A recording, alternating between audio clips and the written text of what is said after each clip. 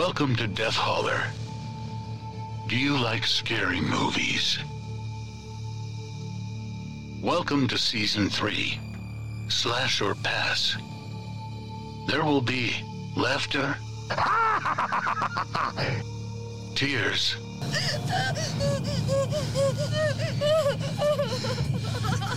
tender moments. Jason,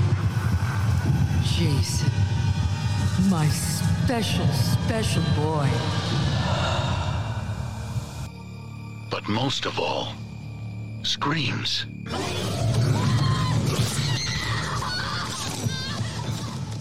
Remember, when you're in Death Holler, listener discretion is always advised. We hope you have a killer time.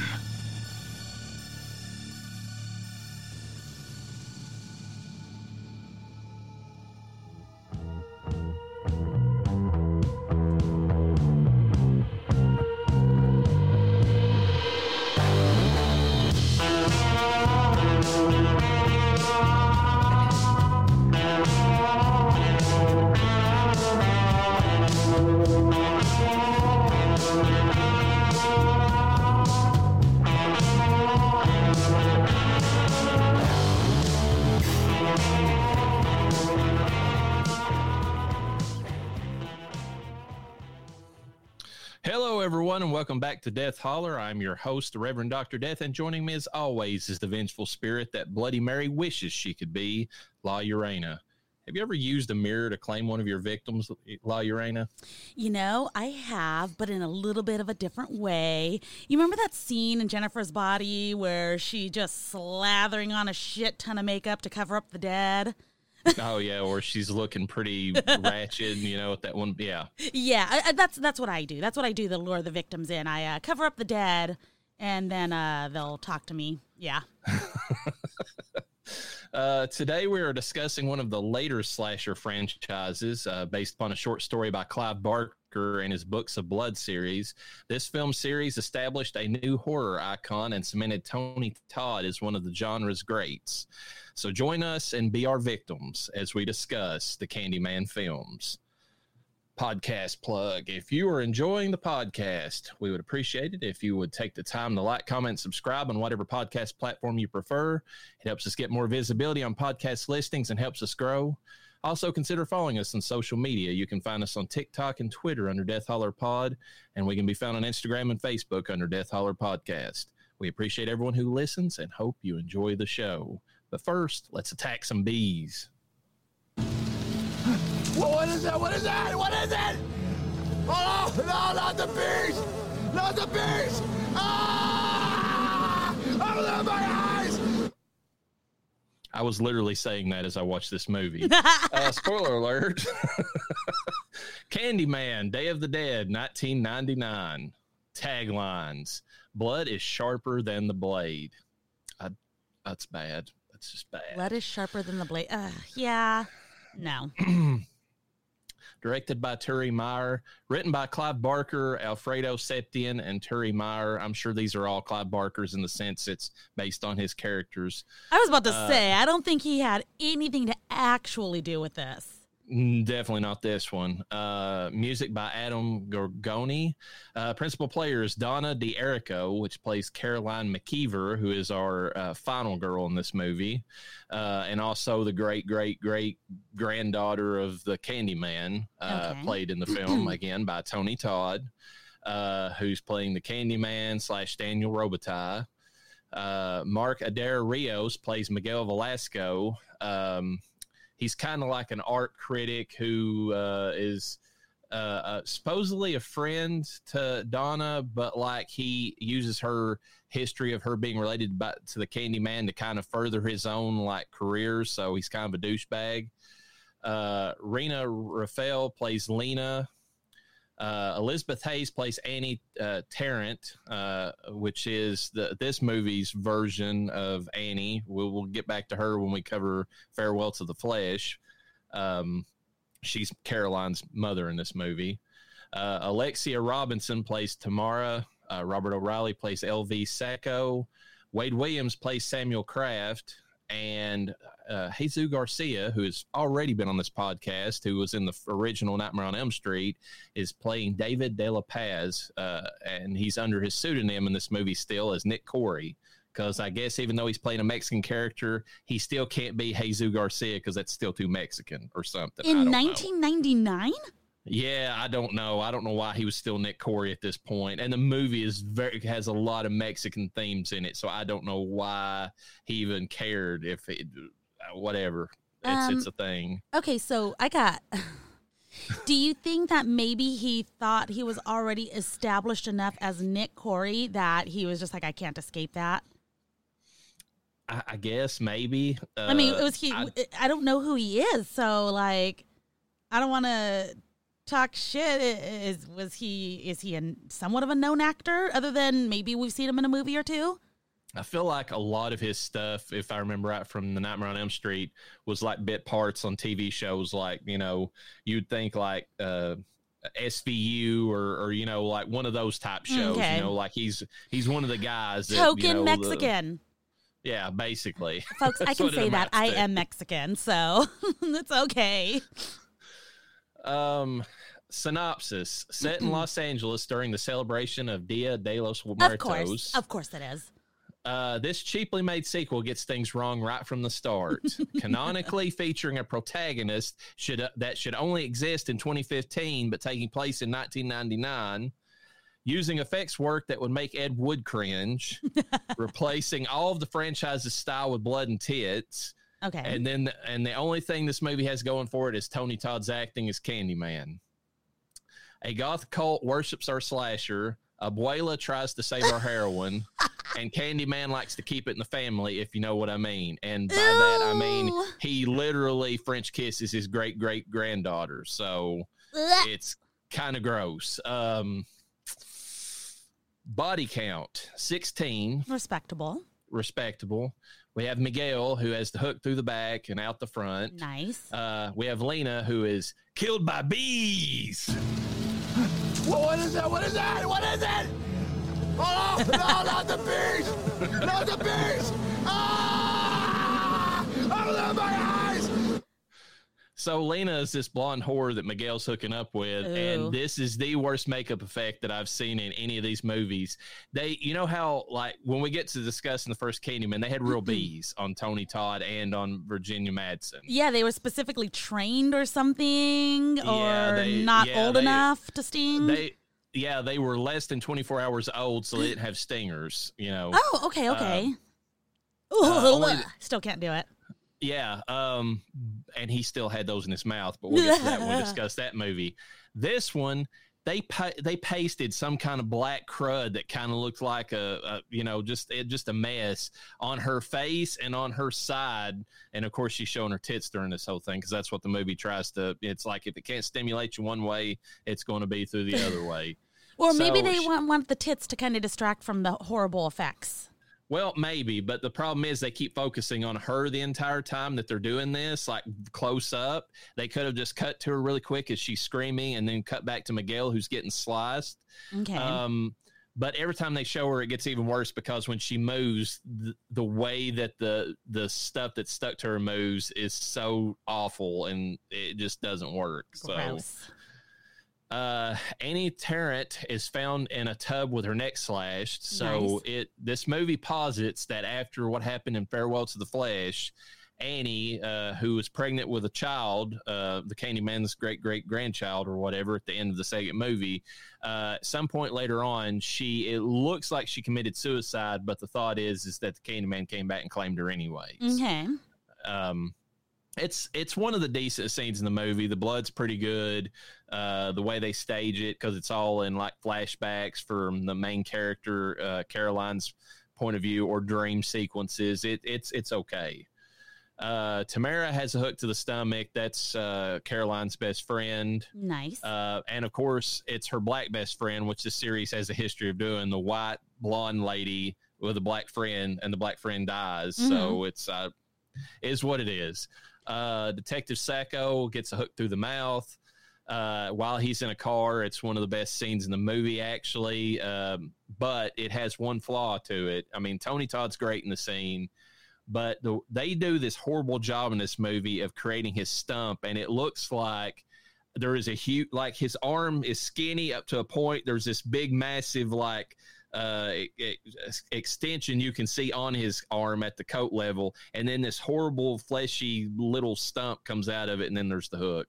And in the first movie, they did a really good job with that because it's all covered in blood and it looks gross. Looks like it's been bleeding recently. This one, it's just this dry little rubbery stump that's got the hook coming out of it. It looks awful. Yeah, the first one was disgusting. Like, I didn't want that thing touching me. Yeah, in this movie, it looks like a prop from a movie. Like, it is that bad. Like, it looks like if you go to Spirit Halloween and get a Candyman hook arm, how that would look if you went out in public with it. I mean, it looks that cheap. Gross. 9 gang members are slaughtered off screen by Candyman with a hook. Those are the goth cult I was talking about. For some reason, they have decided that Candyman and all of his shenanigans is something that they worship because they're all into death because it's so cool. Yeah. And they corner Caroline in bondage gear, no less, of course, with a ball gag and everything on her face, and tell her that they're going to summon the Candyman so that she could be sacrificed and they'll get the reward. And since that's one of his great-grandchildren, of course, he kills them, and then he offers her to join him because that's what he does when it's family. Oh, yeah. Candyman himself is slashed and set on fire through the painting. Basically, in this movie, it's established that it's like almost like the picture of Dorian Gray. Yeah. Kind of going back to its gothic roots a little bit, the Candyman series. When you attack the picture the self-portrait that the Candyman made of himself, whatever you do to it does it to him. So yeah. Not terrible. It's one of the better things in the movie. And then Detective Kraft, who is a racist fucking asshole the entire movie, and is always talking about, calling Mexicans spics and, everything that you can possibly throw out. And he's calling the black detective boy all the time in the movie. Boy. Yeah, he gets his own because he's got the hook in his hand. Carolyn's there by herself after she's got rid of the Candyman. And when the other detective comes in that he's been calling boy the entire time, sees him standing there with a hook threatening Caroline, he shoots him, and that ends Detective Kraft for the movie. So the racist gets his due at the end. Trivia in this movie: Tony Todd revealed on February 23rd, 2008 at Fangoria's Weekend of Horrors convention in Chicago that he did not care for this movie. Don't blame him. Yeah. I was actually watching some special features on both the first and the second movie, and in Farewell to the Flesh, he said there are 2 Candyman movies. That's the way he phrased it. He said there's 2. So he totally absolves this movie of existing. Oh. Shortly before production began, Artisan discovered that Sony, who distributed the first film in the U.S., had legal right to any sequel. Someone in the legal department had not checked, but luckily for them, Sony declined any involvement, and the film was free to go on. That's sad. Yeah, Sony was just like, yeah, sure, whatever, take it. We're not going to do anything. You can't sit with us. And after the success of Freddy vs. Jason, Lionsgate wanted to make a horror crossover of their own using the Candyman and the other lucrative figure they had rights to at the time, the Leprechaun. No. When this idea was pitched to Tony Todd, he immediately shot the whole thing down, believing it to be too ridiculous of a gimmick to work and disrespectful to the character as tragic as the Candyman. And he's right. Yeah. These 2 characters make no sense together whatsoever. He did have a funny story, though. He said that he's been at several conventions, obviously, with Robert and Kane Hodder, of course, Freddie and Jason, respectively. And he said that when it was discussed about the possibility of a Freddy versus Jason movie starring the Candyman, he talked about how ridiculous it was and all that. And Robert was nodding his head, and he said Robert leaned over and whispered to him, "And I'd kick your ass anyway." Fucking love it. Dude, how lucky for what's his name? Oh my God, why am I? Is it Tony? Yeah, Tony. Todd, I was mistaken for Todd. Like, can you imagine? Like, you're just an actor, and you do this film, and it has the success that it has, or whatever. And now you become a horror icon. Now you get to be with the other horror icons from before you. Like, I would shit myself. Yeah, and I mean, he talks about how fun it is. He seemed to really enjoy Robert. Like he and like we've always said, everybody does. Yeah, like, I was about to say, who wouldn't? Like, which, by the way, we share a birthday month apparently with Robert Englund and Bruce Campbell. Of all people. We're so like, yeah, you have to be born near the hell month to. And I want to say that Danielle, what is her name? I'm blanking her name. And Halloween 4. Hold, please. I'll see if I can find it. Oh God, I can't spell right now. Danielle Harris. Oh, okay. I believe she also has a birthday in the month of June. So it's a pretty big month for horror icons having their birthday months. How old is she? Oh, she's older than us. Gosh, she's pretty. She's a slut.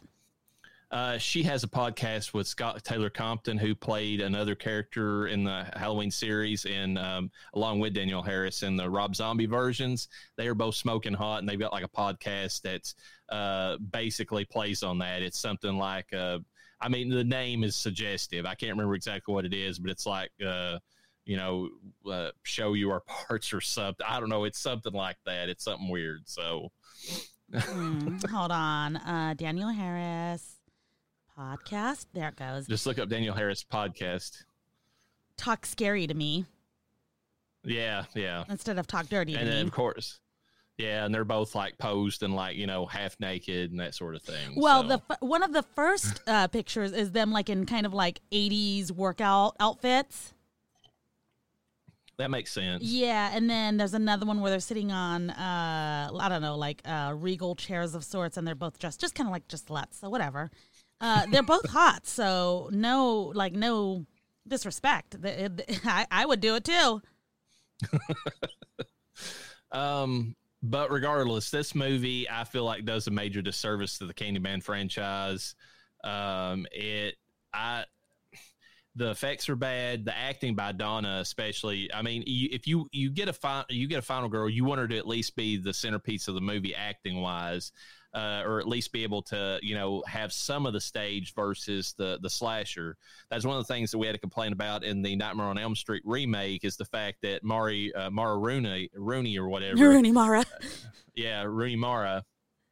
She was just like a wet blanket. Like, I mean, Jackie Earle Haley was doing the best he could, and like she was just there. So, like in Donna D'Errico in this one, she was like a former playmate or something like that, or one of those type models. So, I mean, she goes around in most of the movie with like a skin tight wife beater on, with her nips poking out, and there's a scene which is really weird in the movie where they go back and they show like the Candyman's origin once again, but like a different part of it where he's like painting his beloved or whatever, the one that actually, his, love that got him in trouble.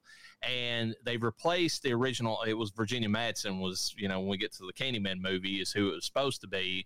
Because she was a reincarnated version of her.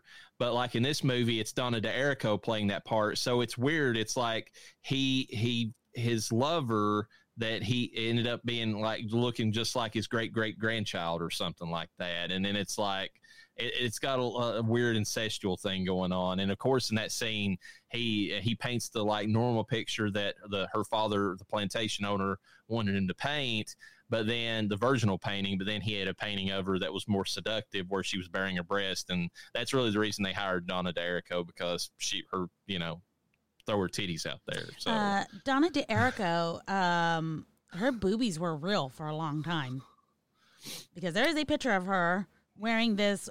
She likes to wear white shirts that show off her knockers, and her right boob is hanging a lot lower than the left, and that's normal. Yeah. So she had some real knockers for the longest time. I don't know if they're still real. There's a couple photos where they look a little Tupperware-ish, which means she probably could have just got a lift, or a really good tape or bra. Tape will do wonders, even to saggy mom boobs. Don't ask me how I know. But she can't act is the main thing. I mean, her tits are on display and that's fine, but she can't act and it ruins the movie, honestly. Boobs. I mean, boo. This is, for the Nick Cage rating, this is getting The Wicker Man. Oh my God. Go ahead and play it. I mean, we got to play it. Fine, I guess. What is that? What is that? What is it? Oh, no, not the bees! Not the bees! Ah! Open my eyes! I got to rewatch that movie. I don't even know that I've seen it all the way through. Well, just like the Wicker Man remake, this has some laughably bad scenes, but nothing else to recommend this movie. Ooh, what, not even the boobs? There's better in other movies. Okay. It's not worth it just for that. Go what? Go on the internet. You can find what you're looking for if that's what you're looking for. Don't sit through this entire movie for that. And the abuela that they have this movie, like I felt sorry for that old lady that they had playing that. Like you could tell she's just like, this is fucking stupid what you're having me do in this movie. Like the whole thing was ridiculous. So. Yeah, but who is she as an actress? Because some people just don't have the ability to say that.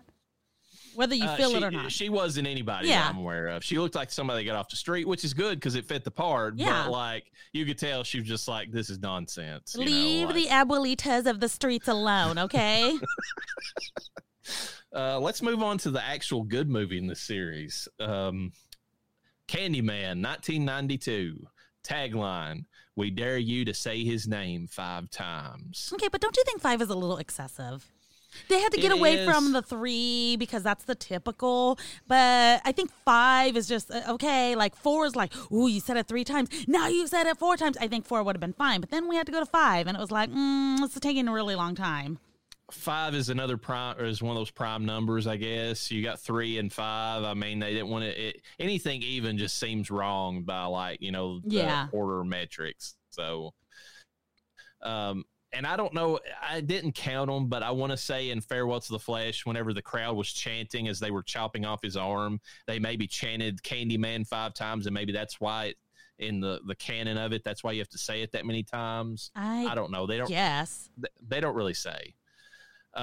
Directed by Bernard Rose, or Bernard, however you want to say that. Written by Clive Barker and Bernard Rose. And Clive Barker had a hand in this one. So I would say more than just lending his original short story to this movie, he probably also had a hand in at least script approval, I would imagine. Yeah. Music by Philip Glass, and it's amazing music for what it is. This really has a good score to it. It does. It's hauntingly beautiful. Yeah, it's got a classic gothic romance type vibe to it, which they intended for sure. Made for a budget of $8 to $9 million US dollars. It only made $25.8 million. Wait. What was that again? It was made for $8 to $9 million, and then $25 million. Made $25.8 million. I wonder why. It, from what I understand, it adds a few things working against it. It was early 90s. Horror was in kind of a dead phase at that point. I mean, it really was. You had stuff like Tremors and a few other things, and like Jacob's Ladder that came out, but none of them really set the world on fire. They all became cold hits after the fact. Okay. This had another thing working against it. It was a slasher movie way after the slashers were dead. Like, I mean, when they killed Freddy and in quotation marks, killed him in like 89 or whatever that was, people were done with slashers. This genre was just like nobody wanted to have even go. And when people heard it's like, oh, it's a slasher, but this time, set in the ghetto in Chicago, it's like, people are like, pass, I don't want that,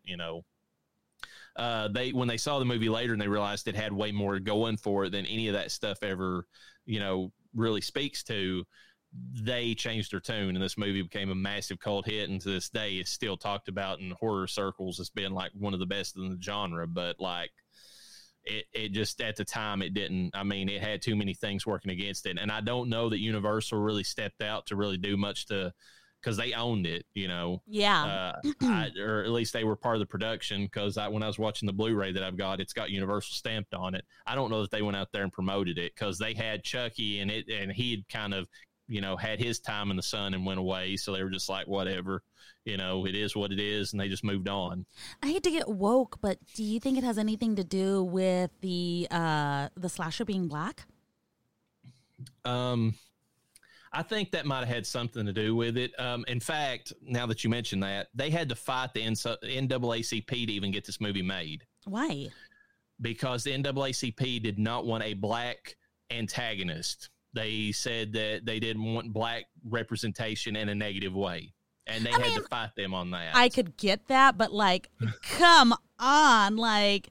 The hilarious thing about that is the black community loves this film, and rightly so. It's a great movie. It has a lot to say in defense of the black community. Absolutely. I mean, and they've taken to it, and it's one of their films. Just like, you know, how we said the gay community has taken in, you know, Nightmare on Elm Street Part 2 is like their movie. This is, you know, for the black community, and rightfully so. And like the NAACP is like, no, we don't want that. That's too negative.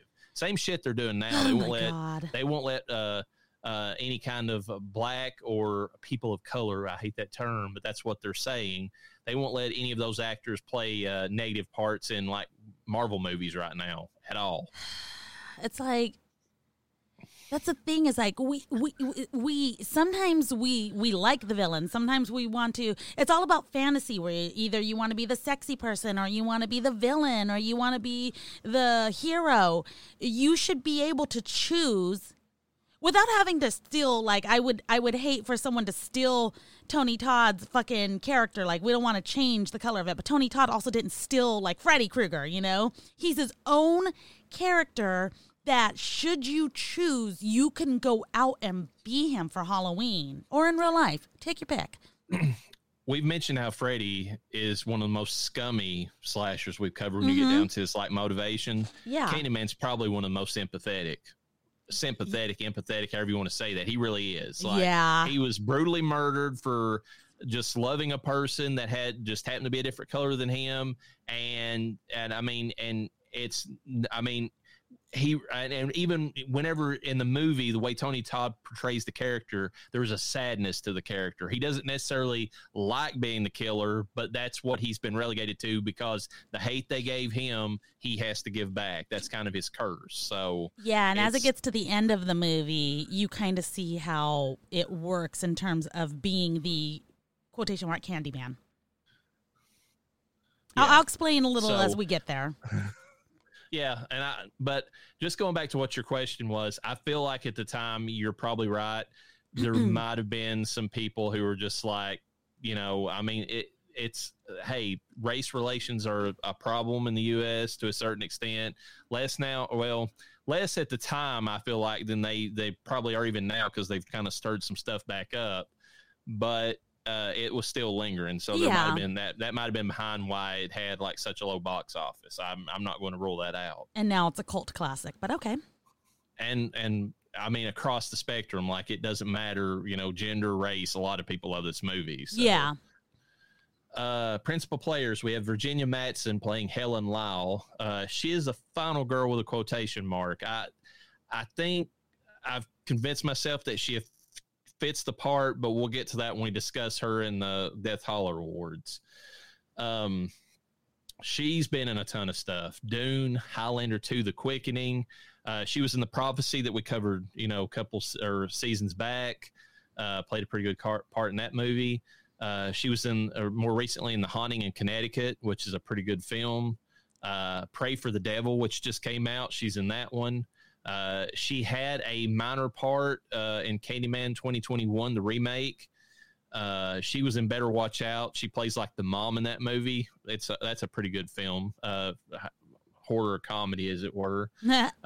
She was in Red Riding Hood with Amanda Seyfried. Zombie High was one of her first movies that she came out with, and she's done a shit ton of voice actor work. She's done a lot, and they had her talking about the movie, and I'll get into some of that in the trivia, but like, she still holds this up as one of her finest movies she ever did. She doesn't care if it's considered a horror film. She really feels like between what she and Tony added to the movie and the way it came out, she loves it. So that's good. Tony Todd plays the Candyman, who is the vengeful spirit slasher in the movie. He's embraced his horror, you know, icon status. And I mean, he does a ton of like lower budget horror films, to be frank, but he does still work.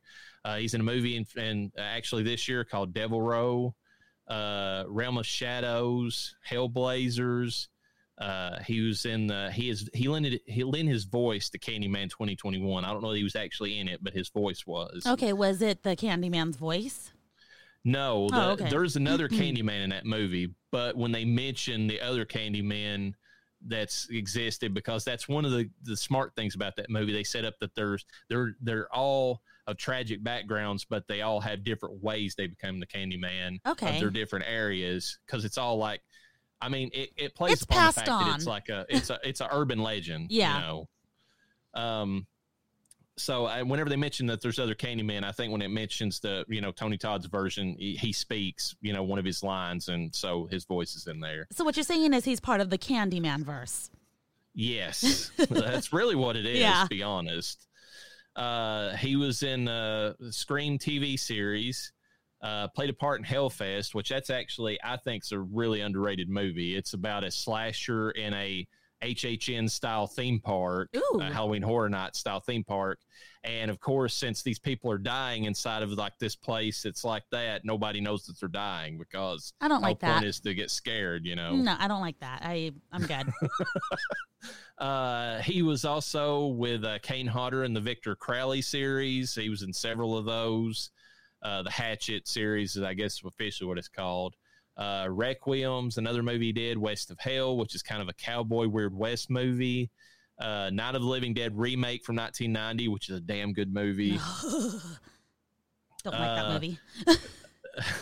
A new animated version of the movie set in New York called Night of the Living Dead Darkest Dawn. He did voice work for that. Nice. He was in the Final Destination series that we have mentioned that we'll have to cover at some point, but I don't know what season that would fall into. And he was in parts 1, 2, and 5.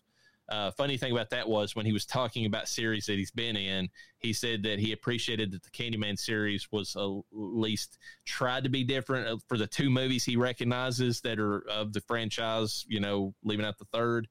He said that another horror franchise I was in was kind of samey between movies, and then he kind of whispered Final Destination. So yeah, he and he's not wrong. They kind of were. And he's done a shit ton of voice work, because with a voice like his, why the hell wouldn't you? I mean, man has a voice, Yeah.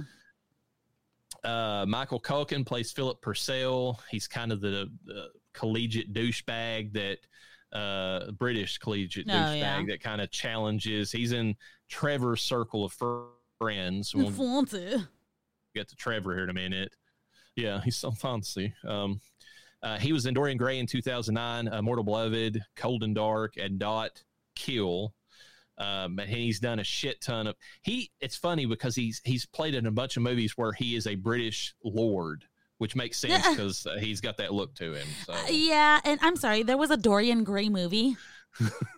Yeah, that's what it said. Okay, that is interesting. I only know Dorian Gray from Sabrina, so. I mean, the story is really good, but I didn't realize there was a movie until I was looking up for this. That's funny. We have Mariana Elliott, who plays Clara.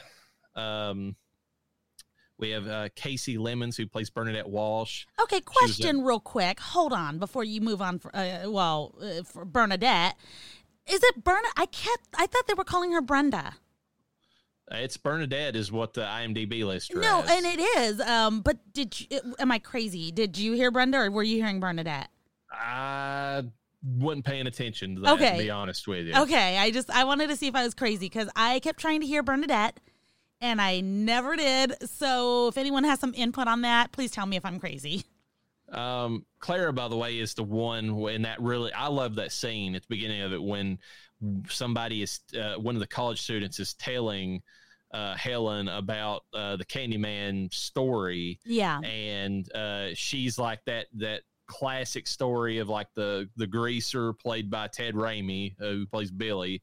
I've got him listed too, but like her and her boyfriend are like getting all romantic. She's like, I dare you to call the Candyman. And then of course he leaves after 4, goes downstairs to wait for her to get ready. So, and chugs a beer, and she says Candyman one final time. And then of course gets ganked or whatever. So that's who Clara is. Bernadette is, is actually Helen's friend throughout the movie, the one that's trying to be her voice of conscience, and or at least reason and tell her that it's stupid for her to keep going like this gang controlled project apartment building or whatever. And she's right. She shouldn't be going there, but whatever. Yeah. Stanley DeSantis plays Dr. Burke. He's the douchebag that runs the mental asylum that Helen's in. And I say douchebag. It's just in the sense that, like, I mean, he's technically doing his job in the movie, like, because she looks insane. Like, nothing she says makes any sense. But he's also not friendly about it either. So he kind of comes off that way. He's a state fucking asylum worker. Like, they're not paid to care. They're paid just to be there, and they don't have the resources they need. They don't have enough help, and look at where they're at. He has vibes in the movie, though, and I don't know if he meant to do that or if that's me projecting, that he abuses his position as like the head of that, like, floor, hospital or whatever you want to call it, because like he just sits there and it's just like, well, this is what's going to happen. You fuck off, but I mean, this is what I say goes. So. Well, do you think that you feel that way because a good chunk of those doctors are that way? Like every time you hear about a doctor that has been removed, it's because they were that way, and then the next one takes over, and you're hoping for better, but it's not better.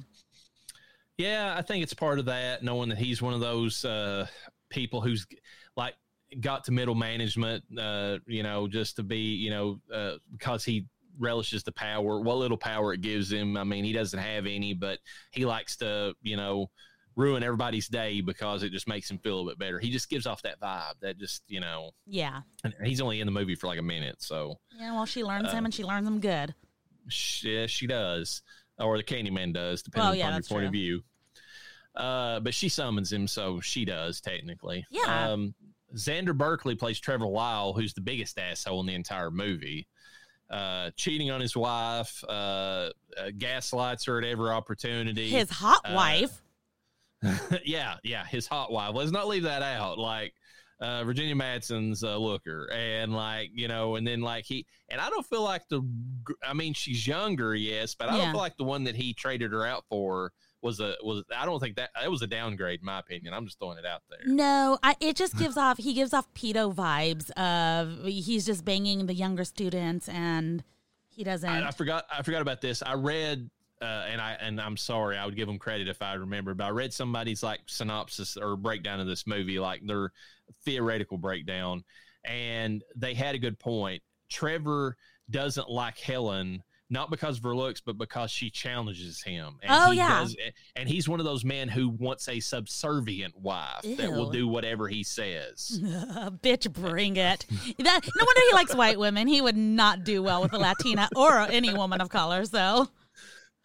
And that's the reason he goes for a college student that he knows is like, looks up to him and would, defers to him and that sort of thing. So, but he did let that girl paint the apartment pink. And what the fuck was that?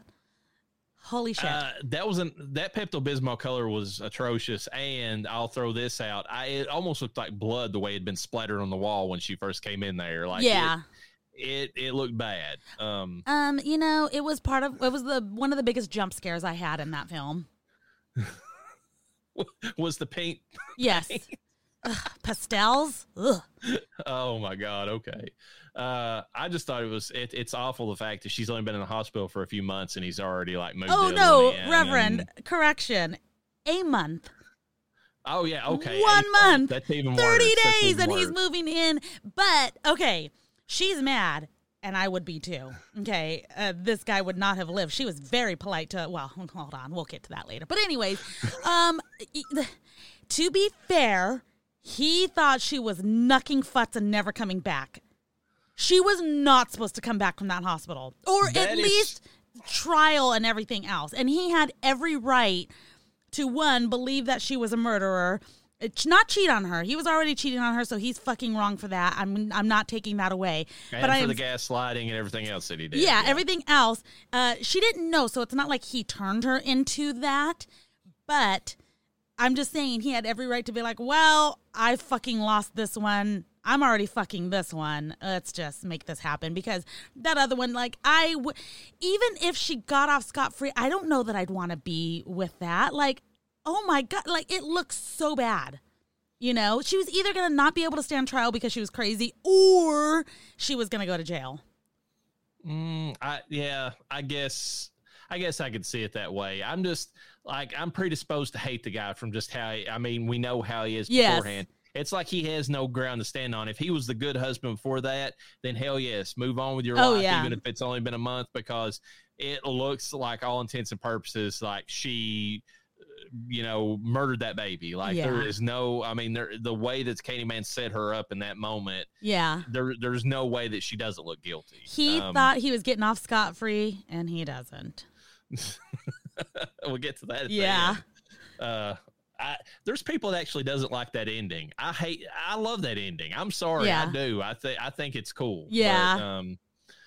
But, anyway, Xander Berkeley was in Terminator 2, Judgment Day, Air Force One, Heat, Shanghai Noon, Barbed Wire. Barbed Wire? What? Yep. No way. Mm-hmm. Okay. Lockdown, The Dark and the Wicked, which is actually a pretty decent movie on Netflix and those type places. Mommy Dearest. Mommy Dearest is what? He's old enough to be in that fucking film? Yeah, I feel like he was one of the brothers in that movie that does all the raping and stuff like that. I could be wrong. He could be somebody else, but I'm pretty sure. Wait. Mommy Dearest, is there?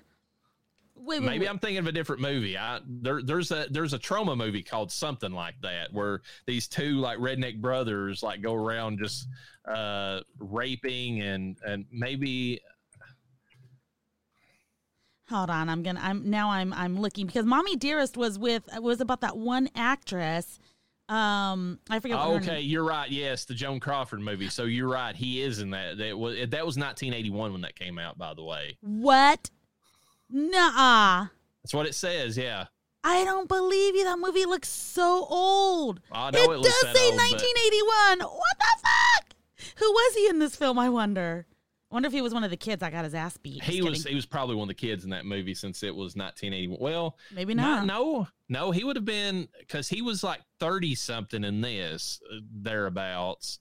And this was in 1993. So, that's like 12 years removed. He would have probably been like preteen or teenager in that movie. I wonder if he played the adult Christopher in Mommy Dearest at the very, very end, where they're like, oh, it looks like she got away with the last word. And her daughter's like, oh, so she thought she did. And that's when she wrote the story about her fucking evil ass mom. That's probably what character she's playing. Yeah. Anyways. I'm probably thinking of Mother's Day or something like that. There's a weird trauma movie that's like I was talking about. It's really fucked up. One of the main characters at the end of it like dies. I think actually the mother in the movie dies by having a inflatable tit shoved in her mouth and she chokes to death. I'm serious. That's kind of movie it is. Fuck? Synopsis: fuck around and find out. Pretty much. When an upper-class white woman starts poking her nose in a poor black community in pursuit of a thesis paper, things go badly. She discovers that not all urban legends are myth and that bragging rights with your collegiate peers won't save you when the shit hits the proverbial fan. With a strong gothic love story, an examination of race disparities, and a hypnotizing performance by Tony Todd, you don't have to believe, just beware. Yep. That's no taglines. Love it. Body count 6. They were meaningful though. They were meaningful. Yeah, every single one of them. The Candyman's not about body count in most of these movies. It's about who is going to hurt the main protagonist the most in a lot of cases. Clara is kind of the story that sets up the Candyman. She's killed off screen. Bernadette is killed by the Candyman off screen, but they do show her body. She's been ripped to pieces. And that's right after Helen is laying there hearing her friend getting torn to pieces with a hook because she can't move. Dr. Burke is ripped to pieces with a hook to the back. Love it. And that's because Helen summons the Candyman specifically to get rid of him. She made good on her promise. She did. The Candyman himself is burnt and then turned into bees. God. What is that? What is that? What is it? Oh, no, not the bees! Not the bees! Ah! Open my eyes! Helen Lyle dies. I don't. This is terrible. Shouldn't be laughing at this. From injuries sustained in the fire. That they did some good damn makeup on her. They did. Oh my God. It looked painful. And this was 1992. Yeah. Fucking impressive. Trevor Lyle is killed with a hook by Helen. She still looked hot too, even with her fucking bald, burnt head. Yeah, the one thing they give crap about is the bald cap that she's got, and I get that to a certain extent, but still, they did a pretty good job making her she's almost like a Cenobite from another one of Clive Barker's films, the Hellraiser series. She's kind of hot and kind of scary, and you're like, I don't think I should be excited right now, but I am, that sort of thing. So. Yeah. Quotes from the movie. Clara, have you ever heard of Candyman? Billy, no.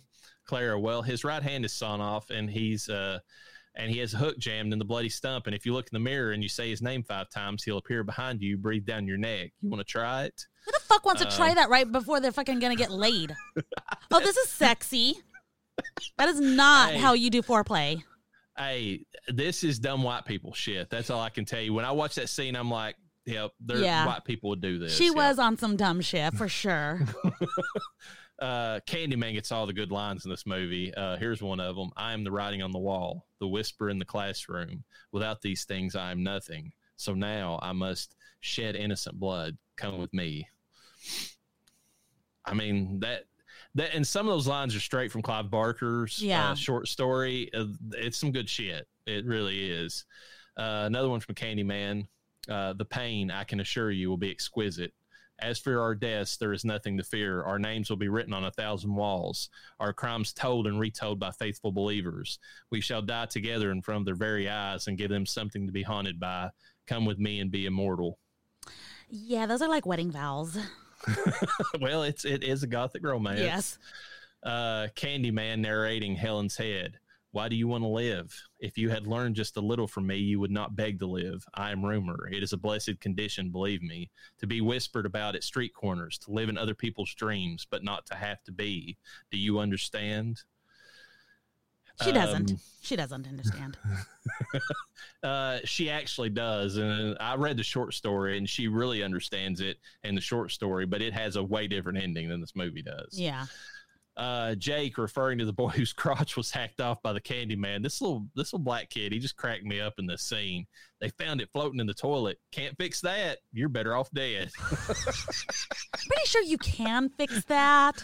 Well, at the time, I don't think that the oh God, what was the name of the Bobbits? I don't think the Bobbits had happened at that point. Yeah. So, what was I gonna say too? He uses a hard R in this fucking in this scene. Well, prior to that, I should say. I'm not going to say that. I'm a white Southern man. I can't get by with that. Oh no, so you can't say that. But yes, the young boy of color. Yeah. Let me see. Hold on. God, it's been 30 years almost to the day since Lorena Bobbitt sliced his thingy off. Holy crap. Okay. Yeah, he starred in Frankenweenie after that. Oh my God. So it was 1993 then that the Bobbits had happened? So they weren't Frankenpenis or something. It was some kind of thing. Yeah. Yeah. I wonder if he still had the stitches. Is that why they called it that? I don't know. I don't want to. I can absolutely Google to find out because he did make a porn. No, don't do that. Yeah, I'm not going to do that. Don't want to look at that. No, I'm not going to. We could probably ask Donnie G, though. I bet you he'll do it. This story was actually in the short story, but it was totally in different context. It wasn't like a little kid telling it, which the kid cracked me up. I love the way he described it. But in the story, it's like these two poor... The original story is set in like a British slum in like one of the cities, London or wherever you want it to be at. I don't know, but and there's like two just like broke, like, you know, like poor women standing there talking. Helen happens to be butting her nose in, like a different Helen, but you know, same character. And they're telling the story about how this and kid, you know, and they say kid, he was like in the original story, he was like 20-something years old, and they say the retarded. Yes. They said it, not him. That's how they say it. That's what they say. But anyways, they mentioned that the kid that he's got the mind of a 4-year-old, and his mother left him alone in the bathroom. When they come back, it's the same scenario. So they took that from the story. They just changed it. Holy crap! They actually made it a kid. Ooh, that was crazy. Yeah. What do you think about the fact, this is cutting into this a little bit, of having the gang member taking on the Candyman name that comes in and shows Helen that she's fucked around and found out? What do you think about having him in there as like a red herring? I thought it was pretty good, actually. Yeah, I mean, when I saw it, I was like, I knew. Well, I have never seen this movie all the way through. This is my first time seeing it all the way through, I believe. So I don't remember the scene previously, which is good. But I was looking at him, I was like, well, that's not him. What is he doing? I just was under the impression that he's like, bitch, you need to get the fuck out of here. Like, you need to quit fucking around with what, you don't know shit about. I couldn't make up what really was going on there, but he fucked her up. Yeah, I'll get into it when we discuss the movie, but I think that he was serving two purposes in that scene. Okay. So, Candyman, your death will be a tale to frighten children, to make lovers cling closer in the rapture. Come with me and be immortal. That's twice he says, let's be immortal. Okay. Other taglines for this movie: Candyman, Candyman, Candyman, Candyman. Don't say it again. Stupid. Yep. Too many Candymans. Yep. And from the chilling imagination of Clive Barker. I mean, yeah. Yeah. I think the other ones were better, but whatever. So, movie discussion. We're finally to it. Visuals.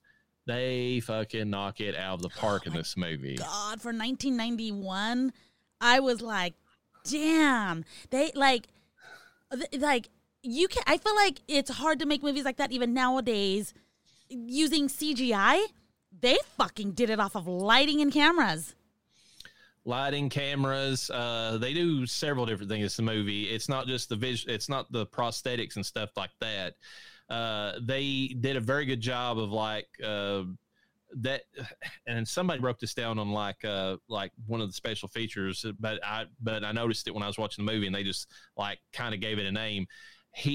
Bernard Rose or whatever did a very good job of showing these geometric patterns all the time in these aerial shots. He did that a lot. The way that he filmed some of the scenes, I love that scene in the parking garage with Tony Todd off in the distance, and you can just see his silhouette. You can't make out his face. A lot of he really used the darkness to his benefit in the movie. Whoa, Reverend! Stuff. Whoa, calm! Wow. No, I'm just kidding. No, don't go that way with it now.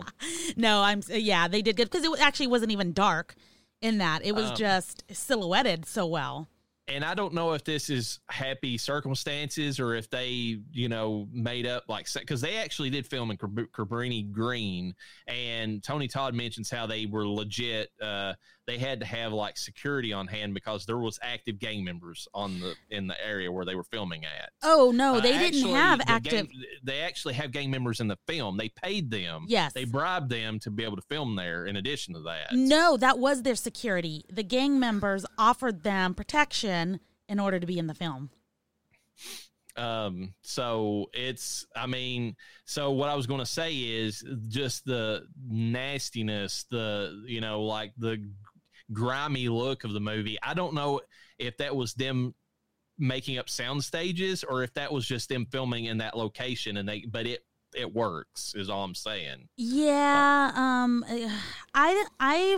Where is this supposed to be? I know you mentioned the name of the projects, but Chicago. Oh, okay. We have projects out here, not near where I live, but in the actual city area. And because believe it or not, Donnie G, I don't live in the city. There is places out here that are not the city. The city, I hate the city. But anyways, there's projects out there, and they're bad, but they're not this bad. And I was wondering, bad. Yeah, I was wondering if I'm like, is this real, or was this made up? No, that place really existed that way, according to what Tony Todd, the way he described it. And it has since been, it's funny because you know how in the movie, one of the plot points is that Helen mentions to Bernadette that she lives in a gentrified apartment building that used to be a project building. And she could tell because of the way that the medicine cabinet, the way it was fit in the walls, like you could actually look into the next apartment and everything. Yeah. And she has like the photos to compare Cabrini Green to her apartment building. Yeah. They actually did that with Cabrini Green. They demolished it and built like white people apartments there after this movie was filmed. Damn. That's the reason they couldn't in 1995 go back for the sequel and actually continue the movie in Chicago, because they had already demolished that apartment complex. Yeah. Hold on. Was the apartment? Wait, what apartment? Where did they? It just doesn't specify like how real it was. Hold on. I got something real quick. One other thing I was going to say is that I love the visuals of like when Helen first gets into that apartment where somebody supposedly died. She's working her way back in the back way. Bernadette's telling her, hurry up, we shouldn't even be here. Yeah. And Helen emerges and there's that graffiti face of like the Candyman, and she's Fucking emerging from his mouth. Love that face. Yeah. That's actually from the short story as well. There's that's that graffiti.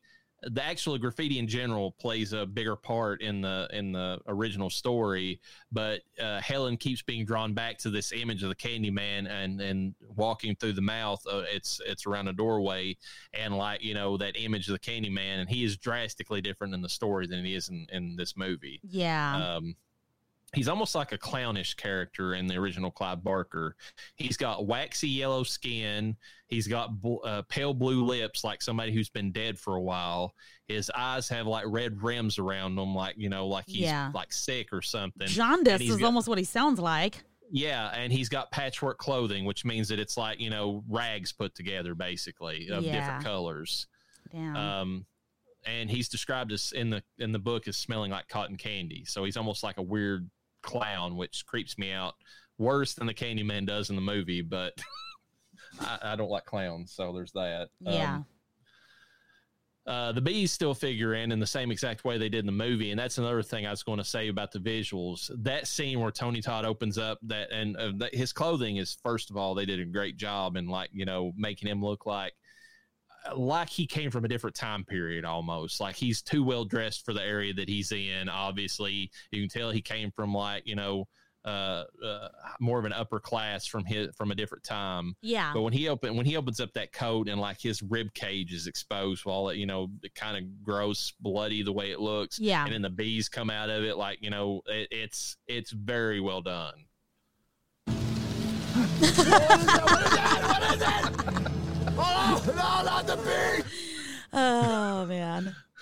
And then whenever he had to sit there with those in his mouth in those scenes where they're coming out of his mouth. Knucking futs. I don't give. I hope they paid him good. Virginia Madsen said that. Get this. Virginia Madsen is deathly allergic to bees.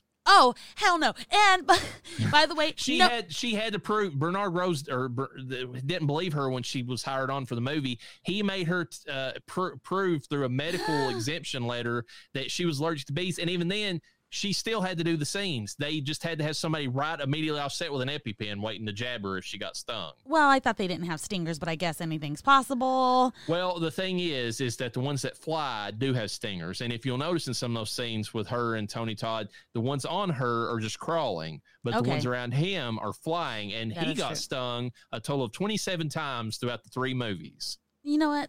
Fuck off. Nope. No and no. I am not deathly allergic to bees. I am allergic, though. Noah thinks I just have normal reactions, and I'm like, I'm sorry, but when one leg swells 3 times the size of the other leg, you know, that's an allergic reaction. That's not just some swelling from the location it was in, you know. But I digress. I love how no acting was involved. on Virginia Madsen's part with the bees. She was like, I was like, girl, I would have been the same way. She had her mouth tightly closed. That kiss, the way they filmed it was perfect because it didn't require her to open her mouth. Oh my God. No. And get this, and she was salty about this, and I don't blame her. So she's allergic to bees anyways. She's filming the scene. She actually said that the way the bee handler made it, she felt comfortable, so that wasn't the problem. But this was the problem. They put a bee net around her and Tony Todd so that the film crew didn't have to be exposed to the bees. No. You can catch me with the film crew. I'm not going to be in that net. Fuck off. So yeah, that's but anyways, you can tell those are live bees, and it really adds to the scene. So yeah, I think they did a good job with that. But oh my God, Tony Todd, you're fucking crazy. He said that he was a little salty about this. He said that the bees had a bigger trailer than he did during the filming of the movie. Well, I mean, that's racist. He said he went in there. The bee handler was like a very weird, like kind of a hippie like dude.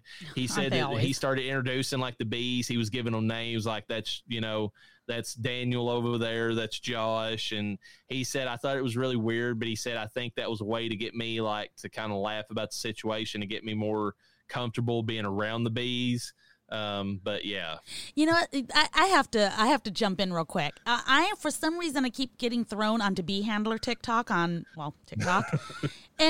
there's two I've people. seen the ones where they rescue the beehives from like weird places. Yes. I've seen those on there. Well, there's a woman that is just like, oh, I'm at one with the bees, and this. Oh, look there's the queen mother bee. We're just gonna put her in this little net right here, and okay, we've got her captured. Now the other bees are gonna follow, and look at how calm and serene they are.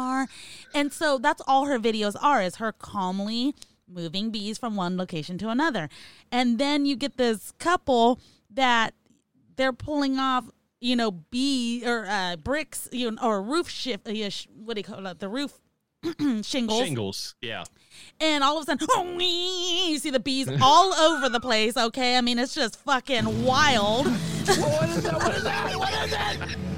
Oh! And they're over here trying to they're like, okay, like if we just stay calm, eventually the bees are going to calm down. But the bees start getting worse. They start fucking attacking the camera. They start attacking like houses nearby. And they're like, okay, when it gets this crazy, we have to kill the hive. Now they end up, they'll save the queen if they can find her. So they find the queen, they save her, but then they kill the rest of the hive because they're like, if we don't start killing this hive, they won't calm down. And then you do see the bees calm down. And then there's people in the comments, all of a sudden everybody's a bee expert. Well, I've never seen Bee Lady have to kill any bees to get them to calm down. And they're like, yeah, she's only showing the content where they're not fucking acting wild. Yeah, she's not showing it. Yeah, I've seen one of the ones you're talking about where they would find them in these like places where they'd been attacking people like near like stuff, and they were like and like there was 8 or 9 like TikToks one after the other where they go in there and they first start like trying to pull them out, and like they start and they even get inside their suit. They've got the full suit on, and they said I've just got stung 4 times. I gotta get out of here. It gets fucking wild. But anyways. But he was sitting there with those bees in his fucking mouth. Yeah. Now he's fucking wild, dude. I saw that. I was like, what if they had stung his throat? I saw a TikTok earlier. This is related to this in a bad way. It said creepy, horrific, whatever. It was this dude with glasses standing there, and it wasn't a bee. I swear to God, they put bee at the bottom, but that was not a bee. It looked like a hornet. Oh, no. Inside of his nostril, and he was sitting there, and it never came back out. He was sitting there like gagging and trying to and I'm just like, that is the worst thing I've ever heard in my life. I don't want to know. That's terrible. At least with fuzzy honeybees, they're at least more docile than a fucking hornet. Yeah. Oh my God. I can't. Getting back to the visuals, if we're going to get away from the bees for a second, the blood in this looked fucking disgusting. I will give them credit for that. Like most movies, you see the blood, it's just you've seen it a million times. It looks real in this movie. I don't know what it is, but it does. Pig's blood. I don't know. That scene where she wakes up and she's like slathered in it, and there's the dead dog, which Rutro warning, there is a dead dog in this I'm pretty movie. mad at you about that. Thanks for not warning me. Hey, they don't show the dog getting cut up. At least there's They that. showed his fucking head. Well, they show the aftermath, but they don't like. But then that scene later when she's forced in, which is the one time in the movie there's any boobage of any kind, and it's Virginia Madsen, and it's not bad, but she's covered in disgusting blood, so it's just like, okay, that That's can't not really true. be, We get some good boobage and nipple in the bathtub. When she's released. A little bit. Yeah, a little bit. It's enough to know that it's a real titty and it's real nice. Yeah, but you get a lot in that side shot when she's having to strip That's for that true, cop yeah. or whatever. And it is that blood, it's caked on. It is gross. They did a good job. Yeah. And then, of course, the bloody stump that we've already mentioned during the Candyman Day of the Dead. In this movie, at least, it's bloody. It looks like it was just freshly done. It is gross. They did good sound effects with it, too, because it sounded sticky, and I don't know it how. It had, like, chunks of meat hanging off of it. Blech. Yeah, it was gross. Grody. Anything else you want to say about the visuals? Yeah, I liked the lighting, and I like kind of the black lighting effect. I think it really made the art look really good and pop. Yeah, that's true. The way that some of especially toward the end when she sees, like, when she realizes she was his love, you know, and reincarnated, the way that they have those scenes stand out. And when she sees, like, and that's something else. This goes in the story slightly, but I like how they did his story in this. They didn't show you, like they did in part 2, straight up scenes of him they showed you the mural and they gave the sound effects and let your mind fill in, like, what happened to him. That's probably the best way. Yeah. But besides the lighting, is there anything else that stood out to you in the movie and from what other than what we've already discussed? No, not really. I think the story is the next thing we need to jump into, which we kind of discussed briefly, but good. Tony Todd describes this movie as the Phantom of the Opera. Yeah. And he's not wrong. Oh, yeah. I mean, it's literally a love story between, the Candyman and Helen. She's in an abusive, unloving relationship. And those scenes where she seems to be mesmerized by the Candyman. Yeah. That's her. There's flashes and she's almost remembering her previous life. Yeah. No, it's a really good story. I think that, especially given the times now, this is how you tell a story of, racism. This is how you tell a story of oppression. Because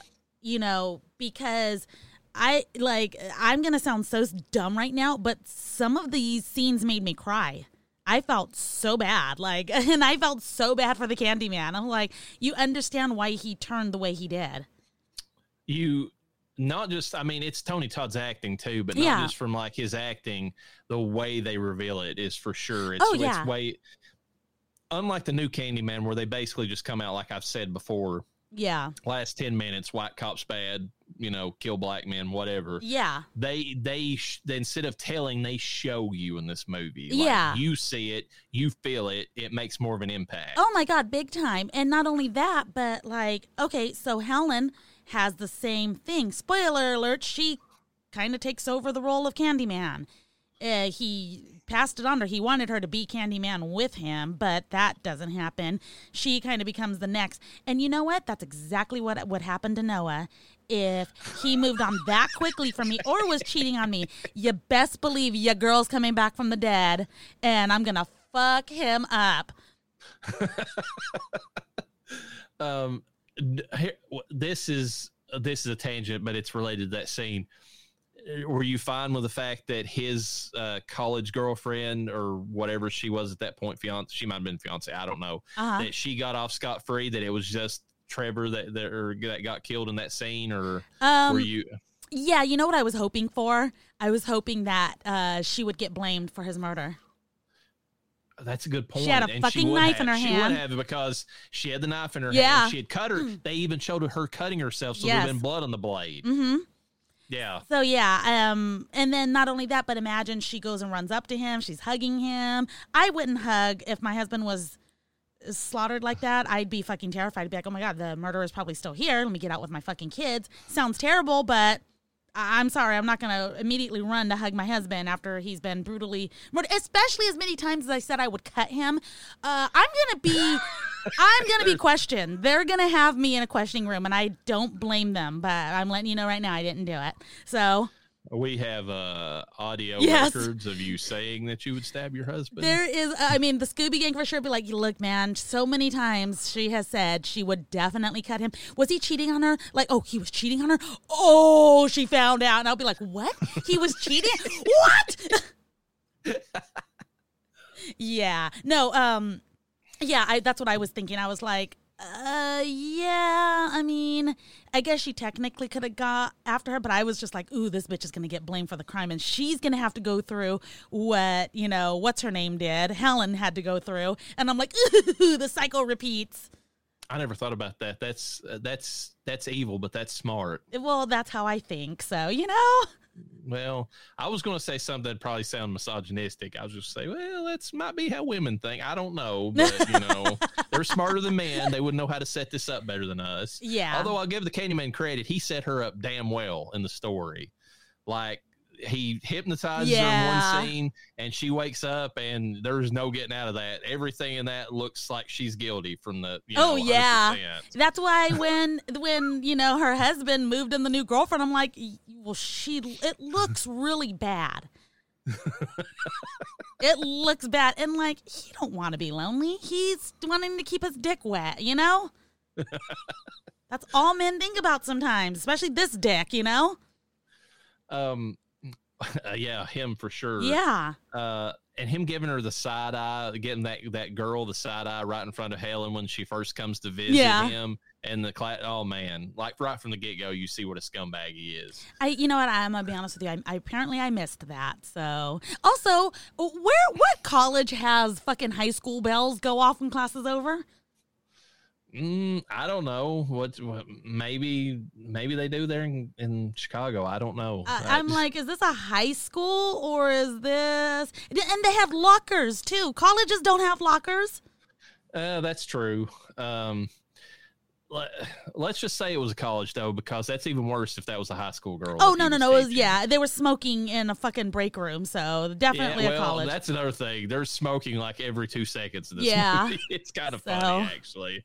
One thing that I think the movie does that the book also does, but in a slightly different ways, is shows like how people from higher classes do not understand the struggles of the people of the poor in particular, and they fucking through good intentions or whatever, they just fuck shit up. I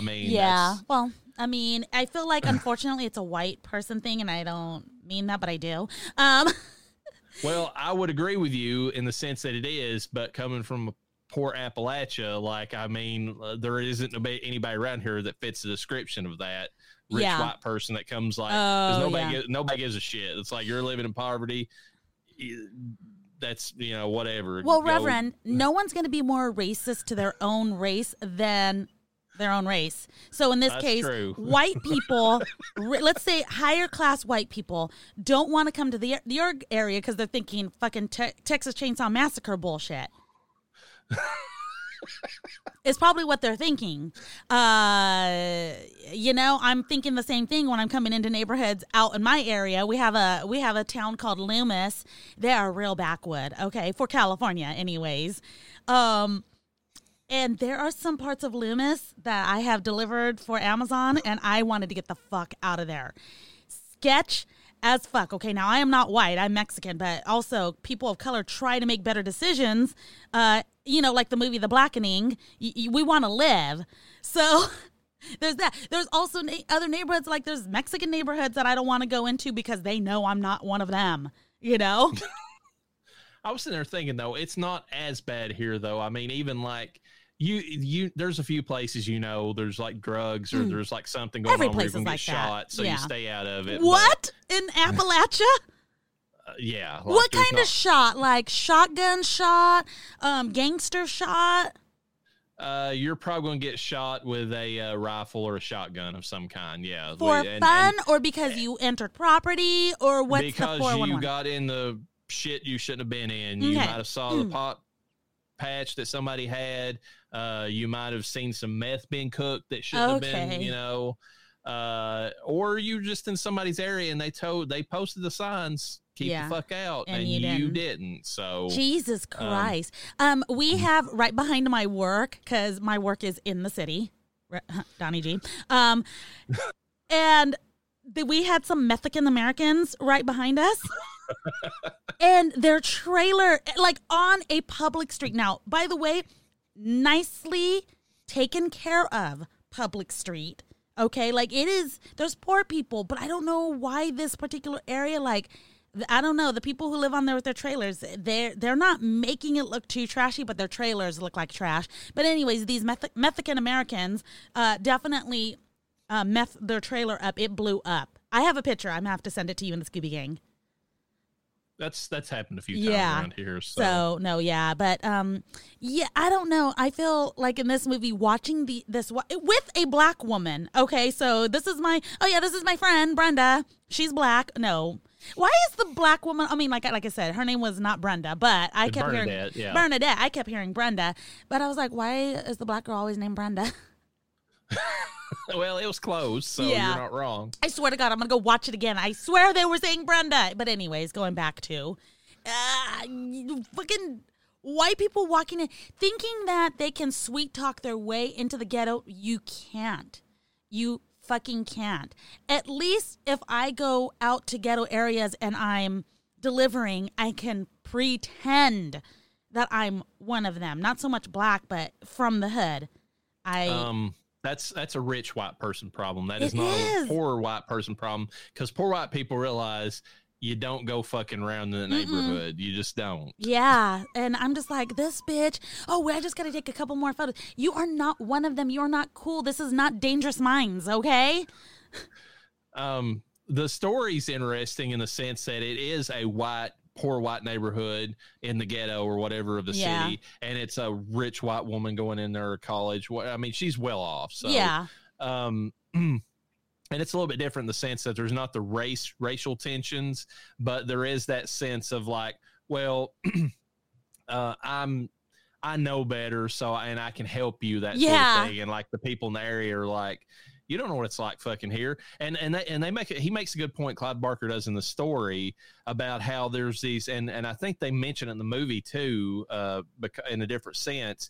There's all these deaths going on in this poor white neighborhood in the story that none of the rich white people have never heard of. They're like, I didn't read about that in the paper. And it's like, because you focus on different newspapers, the area where, I mean, it's not your problem, so you ignore it, sort of thing. Yeah. It's a very good commentary on class division. And in the movie, it's the same way, but in a racial, strife or whatever, in the sense that, like, it's like, you got these rich white people sitting around this table talking about their thesis or whatever. Oh, yeah. Totally ignoring the fact that they're joking about the fact that somebody died in this, apartment building. Like, that's the whole reason she's there. Like, somebody straight up died, and they're like, yeah, but the Candyman. It's like, it's like, I mean, there's a lot of commentary to unpack in that, like, that whole thing. I mean, when you get right down to it. Now, that you just said the Candyman, I have to ask a question because I entirely missed it in the movie at some point. Don't know how. But what was the situation with the candy? I don't feel like I got that part of the story. The Candyman, and I got more of this. I don't know if this is in the movie or maybe I missed it. It's in the story for sure. Okay. They offer, and I think there's a scene where she does this, where she goes and there's like all this graffiti around, trash everywhere. There is an offering of candy and razor blades. Yes. That is what they offer the Candyman, like to appease him. Okay. Because they know he exists. They have to acknowledge his existence, and they have to give him sacrifices, because if they don't, this is both in the story and in the movie, he will bring hell on them. Here's a beautiful white woman. So they know that they have to believe in him, and they have to show him his proper reverence in order to keep him happy. And that's the same in the book and in the movie. Okay. And the problem is when this rich white woman comes into the situation, she doubts his existence, and that pisses him off, and that makes everybody in the ghetto in both the story and the movie have to fucking walk on edge because they could be attacked because he's mad at her. Yeah. I feel like that's the only part of the movie that was lacking is the candy part. Yes, they showed it, but I'm like, okay, but what's the meaning of life? But they also hint that the reason they call him the Candyman is and this might be more the second movie I'm remembering where but they do mention it because the one guy, the rich British asshole or whatever, he mentions the story. They smeared Robitaille's body in honey, and they gave him the nickname the Candyman because he was sweet at that point, whenever he was dying. Okay, yeah. That's how he got his name, because of the brutal way in which he was killed. They smothered him in honey. He was stung like horribly. On top of the fact he was losing blood out of his arm hook or whatever. He was stung to death like multiple times because of the bees that had, attacked him. So. What is that? What is that? Not the eyes, not the eyes. Good God. But that's how he got the name. Now, as far as like how it factored in, other than the offering they gave him, that's the only thing. And I don't know if they really specify that much in the movie. Yeah. One thing I did notice between the book and the movie that's interesting, they're complicit at the end in the book when they know that the only way they can make the Candyman happy is to give him his sacrifice, and he wants Helen. And she's not reincarnated or anything. It's just that's his chosen target because she pissed him off. Yeah. And so when they make the bonfire at the end of the book, it's almost, and it's funny because it's almost like the legit Wicker Man in the sense that they throw her into the Wicker Man, as it were, or the pile of garbage that they've stacked up, and they set her on fire so that she can be sacrificed to the Candyman. In the movie, they're trying to kill the Candyman because they know he's in the fire. Yeah. So that's the difference, Yeah. You know what? It's weird, though, because another thing I didn't like, and I was like, dude, we're totally past this. Like, get over yourself. And I'm talking to the Candyman himself. But is that she does believe in him at some point. He's like, you're doubting me. And it's like, bitch, no, I'm not. Like, seriously, I called you. I called you to help me. Or, no, not so much to help. But, he did help her. And at that point, she is not even doubting him. Not even after seeing on camera that he allegedly wasn't there when she was screaming for help at the asylum. She's like, that's weird. I could have sworn he was there. And she's like, I know he's there. I can prove it. And he's still like, you doubted me. It's like, quit being. Well, but at the same time, if he is able to take her out in a very fantastical or with flair type way, then the rumors of that, just like he says, will make his legend even stronger and make her a legend at the same time. And when it's revealed later that she's like the reincarnation of his love to begin with, then you kind of get more of an emphasis of why, even after the point that he realized she was believing in him, he still wanted her to join him because he was getting back what he had lost at that point. He was horny. Well, I mean, he does give her the kiss, with the bees and everything. So I was waiting. I was just waiting for you to play it. What is that? What is that? What is it? Oh, no, not the bees. Now I kind of wish there was an edit of the movie where Nick Cage pops in and says that every time the bees show up. Oh, my God. Not the bees. We could probably Mystery Science Theater 3000 it and do that, But it really, actually, getting back to the story part of it, they actually sell that pretty well, that they are attracted to each other. Like when she looks at him and everything, there's chemistry there. She's got the low, lovey eyes. Speaking of that, they actually hypnotized her for those scenes. What? That's fucking legit. And she started losing her fucking memory. Oh no, fuck that. Did they hypnotize her for the bee? They should have hypnotized her for the bee section, where she actually had to have the bees on her. You know those scenes where it would like zoom in on her and like it would kind of just have her eyes lit up, you know? And that's another good thing going back to the visuals. I love those scenes. Like there's one scene toward the end of the movie that they light up her face. She looks like a fucking starlet from an old, yeah. Where like, it's just movie or something. They did it to Morticia Adams too, or to what's her name, who played Morticia. Yes. Angelica Houston, you're talking about the way they lit her face up.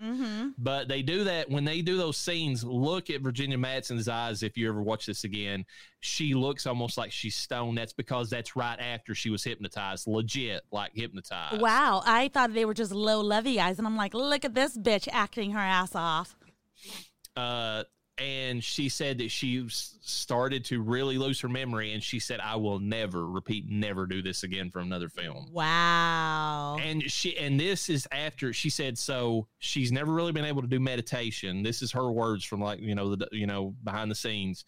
So she thought that she was one of those people that couldn't be hypnotized. Yeah. They went in there and had her meet with a hypnotist. And she said she remembers it was the creepiest thing. She looked over and she had her arm up in kind of like this L shape. And she said, I have no memory of how my arm got there. Damn. And so they were legit hypnotizing her every time. Don't like it. I don't like it at all.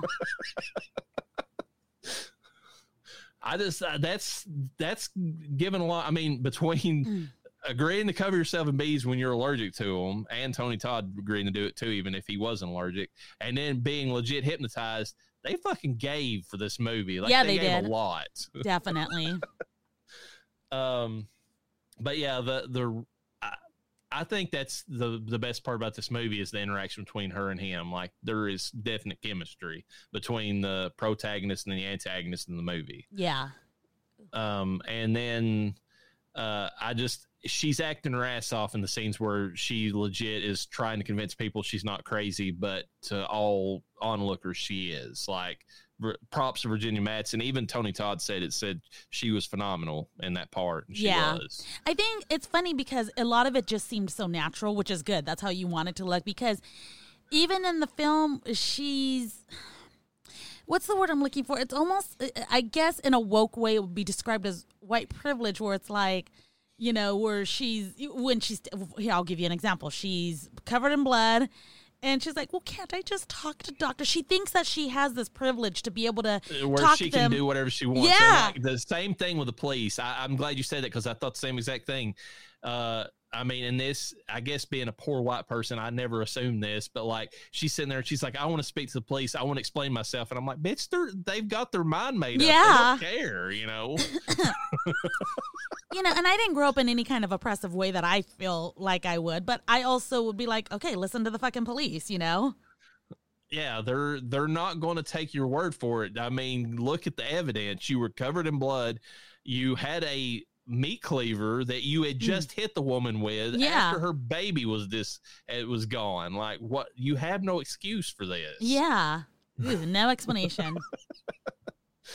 We've already said it. There is not, I can't think of it except for the little black kid, and he was hilarious because, I mean, and he was doing his best. Yeah. He's the only bad acting in the movie to me. Yeah, but I think that it was such a minor type of a role that I still think that when he was useful, and I wouldn't have, you can consider it the worst, but he didn't have to do anything, The one other person that I agree with you on all that. He didn't have to do a whole lot, so it's not really that big of a deal.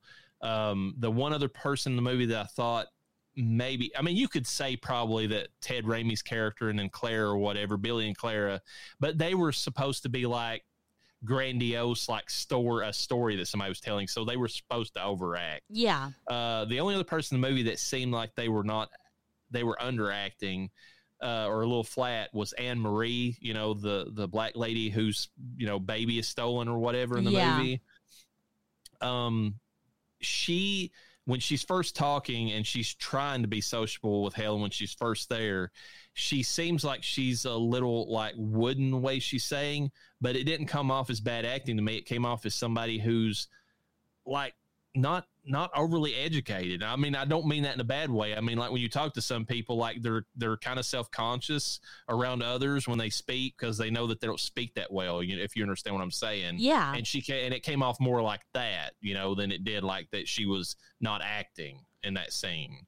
Yeah, I mean, I'm trying to think. When I think of her acting, because when she's screaming later, she's really giving it all, like about the baby and everything. When she's talking, though, like when she first kind of is really defensive, I think she's doing a good job. Usually they're a little bit more ghetto, but maybe her as a person isn't like that, and you don't want to tell a black person to act more black. Oh, we've already discussed that on the Nightmare on Elm Street part 4. So I feel like deep down, she's just...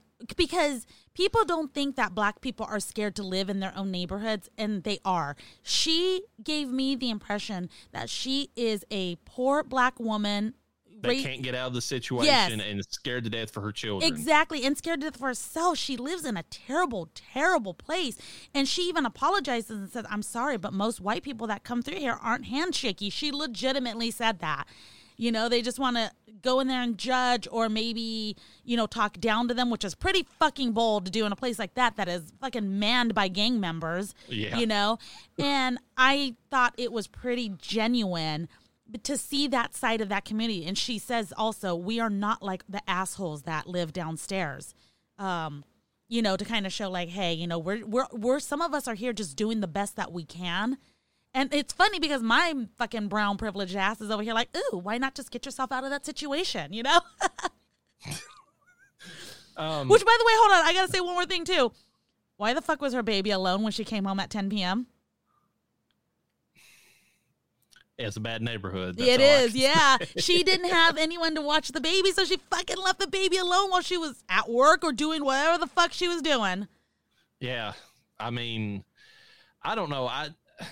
First of all, I mean, I watch these type things, and I don't know how somebody can stand to live in that situation. I mean, it's bad enough when you're in the country and like you've got a rusty, broken down trailer and all that stuff. But there's a difference whenever it's like, I mean, you can have a bunch of shit out in your yard, and I've seen houses like that, and it's junky, but it's a different type of junky. This, when you see like the squalor and like some of these projects and stuff, I mean, it's like, how do people fucking live in these places? Yeah, like, it's sad. And I'm like, so a lot of them work, which is sad because when I did my Amazon deliveries, it's very rare I had to deliver on the projects. But when I did, thankfully Amazon had me doing it during the day. But it looks just like, I mean, besides the painting, these are the projects I went to weren't painted all over, but there's junk everywhere. But you legitimately, these people are working. I don't know how much they have to pay to live there, if they have to pay anything at all. But you have to try to find a way to hide their package because you pretty much know. Like, I delivered packages and I saw immediately kids go. There was nowhere to hide it, and kids go and just fucking steal it right behind me. And I was like, I gotta go. Yeah, sorry. I took a picture of the package there. I'm sorry it's not there when I came back or when you came home. I felt so bad, but it's bad, you know? I mean, and, you know, Barker does a good job describing the white ghetto in his version of it, because he talks about how because they were setting fires down the garbage chutes inside the building that the fire department had come in there and like actually shut all them down. So they got like bags of trash and rats everywhere, you know, like, so it's as scummy as you can think. And I mean, and they did a good job in the movie of depicting that in a different context. One thing I was going to say, with comparison between the movie and the book or the short story, is that Anne Marie in the short story starts out as somebody who is trying to extend the olive branch to Helen. But then whenever she sees that the Candyman is demanding a sacrifice later on, she turns cold to Helen. And it's almost like one of those like H.P. Lovecraft stories where everybody in the town starts shunning Helen or in that community because they know that they can't associate with her because their lives are going to be worse because of it. Yeah. But not only I don't fucking blame them. Yeah, you can't blame them. But not only that, there's a point toward the end of the story, the short story, where Anne Marie in that one has her baby has had its throat slit 4 hours before Helen shows up, and she keeps Helen from coming inside and seeing the dead baby. But like, and Helen has nothing to do with it. There's not like in the movie where Helen gets framed for it. Yeah. Anne Marie gets framed for it, but then they don't have any evidence to get out of it. And it turns out that they have like a funeral, And this is a sad commentary by Clive Barker, but it's entirely justified. The proudest moment in Anne Marie's life is the attention that she gets over her dead baby. Oh, as God. she's like going through the funeral, because she's a know nothing from a poor area. Yeah. But like, the worst part of it is the casket didn't have actually had a dog inside of it instead of the actual baby, because they left the baby inside of the room where the graffiti was done, the Candyman's mouth, like in the movie you see. Helen keeps going back to that room. The dead baby's in the room because they left the baby as a sacrifice to the Candyman. Damn. So Anne Marie's complicit in her baby's death to appease the Candyman in the story, whereas in the movie, she's an innocent bystander. And I was wanting to get your opinion on this. The one time in the movie where you don't feel as much sympathy for the Candyman is the fact he reneges on his promise to Helen. Oh, yeah. He tells her, if you will give your life up, I will free the child. And then when she comes to him and she offers her life up, and he starts to they have that nice moment together where they're almost like, and there's an extended cut actually of them doing ballet dancing. Like the director had the two of them actually go and take dancing classes together, to, cement their chemistry and everything. They have this big long ballroom dance actually inside that ghetto. And then he picks her up in his arms and he's supposed to be carrying her off, but then he's getting ready to go kill the child anyways. Yeah. And that's when she makes the turn. She's like, you didn't do what you promised, Yeah. I didn't know how you felt about that, because that's the one moment where the Candyman loses your sympathy because he doesn't honor what he says.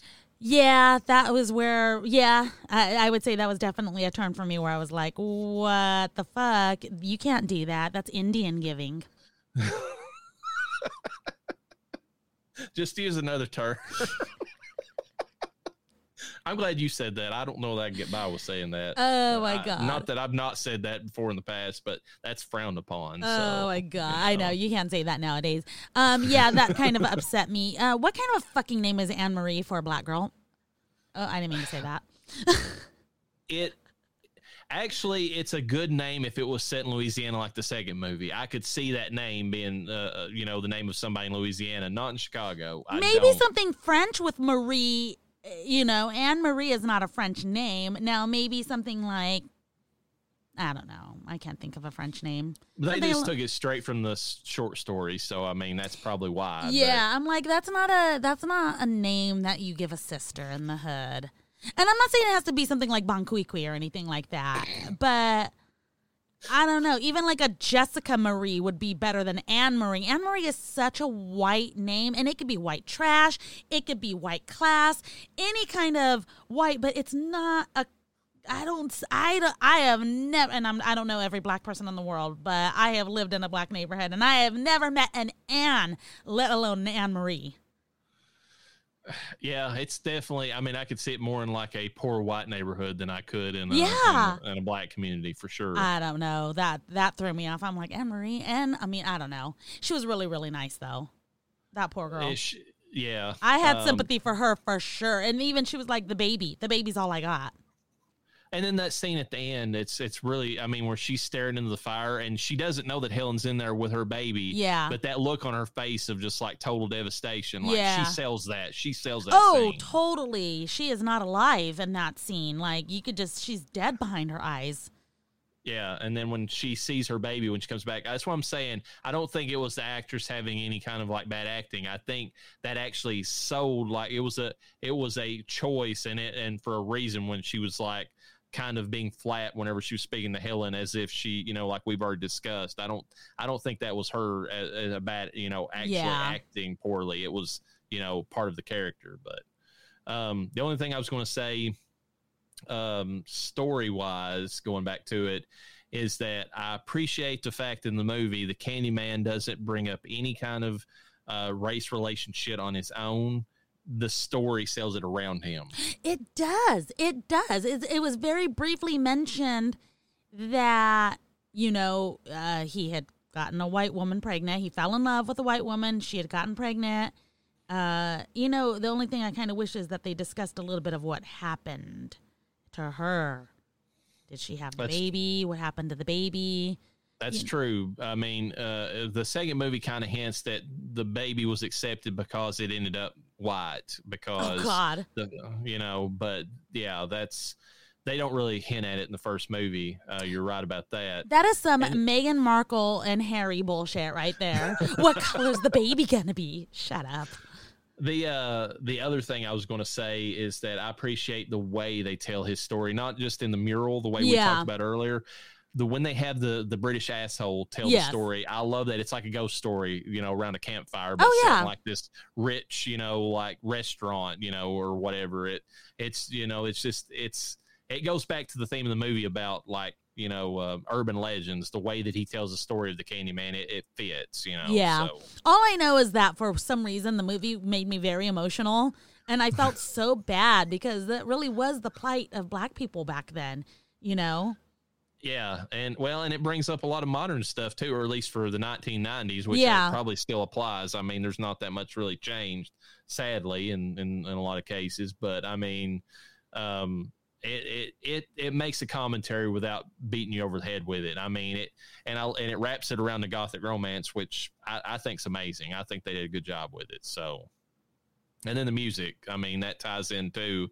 The music's fucking amazing. Yeah, I don't think there was one tune of the time in this movie. The soundtrack didn't have any songs from that era. It was original soundtrack, correct? Original soundtrack, and it was like this sweeping orchestra type. Oh my God. Score. Like I said, hauntingly beautiful, gothically beautiful. They used, it feels like the same song mostly over and over, and it worked so good. The background music, any noises that were made for jump scares, everything was beautiful, and it worked so well. It did not take away from what this movie is supposed to be, which is a horror film. It added to the theme, and even the people who made the movie admitted it. They said this movie wouldn't be what it was without that score by Philip Glass. Absolutely not. Funny you say that about the jump scares. The one thing that they mentioned in the behind the scenes, this was by Virginia Madsen herself. The scene where she's like in the apartment by herself, and then all of a sudden the Candyman's hook burst through the medicine, and like she was really scared in that scene. That's awesome. She legit ran off set because they didn't tell her they were doing that. And she said that Tony Todd is like kind of like Robert in the sense that, Robert Englund, in the sense he's a big softy. Yeah. He came to her and he said, "I am so sorry I did that." She said he was almost in tears. He's like, "I didn't mean to scare you like that." And it's like, and when they talked about it and it was fine, but like it was him and the director, Tony Todd and the director, argued back and forth way up to the actual day that they filmed the scene, whether or not they should do that.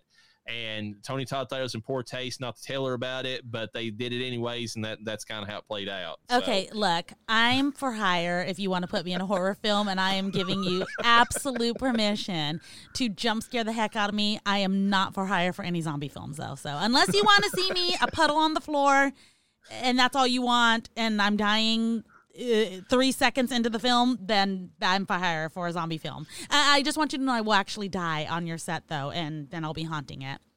It'll be cursed. Before we get to the Death Holler Awards, I've got a little bit of trivia. Is there anything else you want to talk about the movies before we move ahead? There's not much trivia, sadly, other than what I've already said. So, I do want to say something.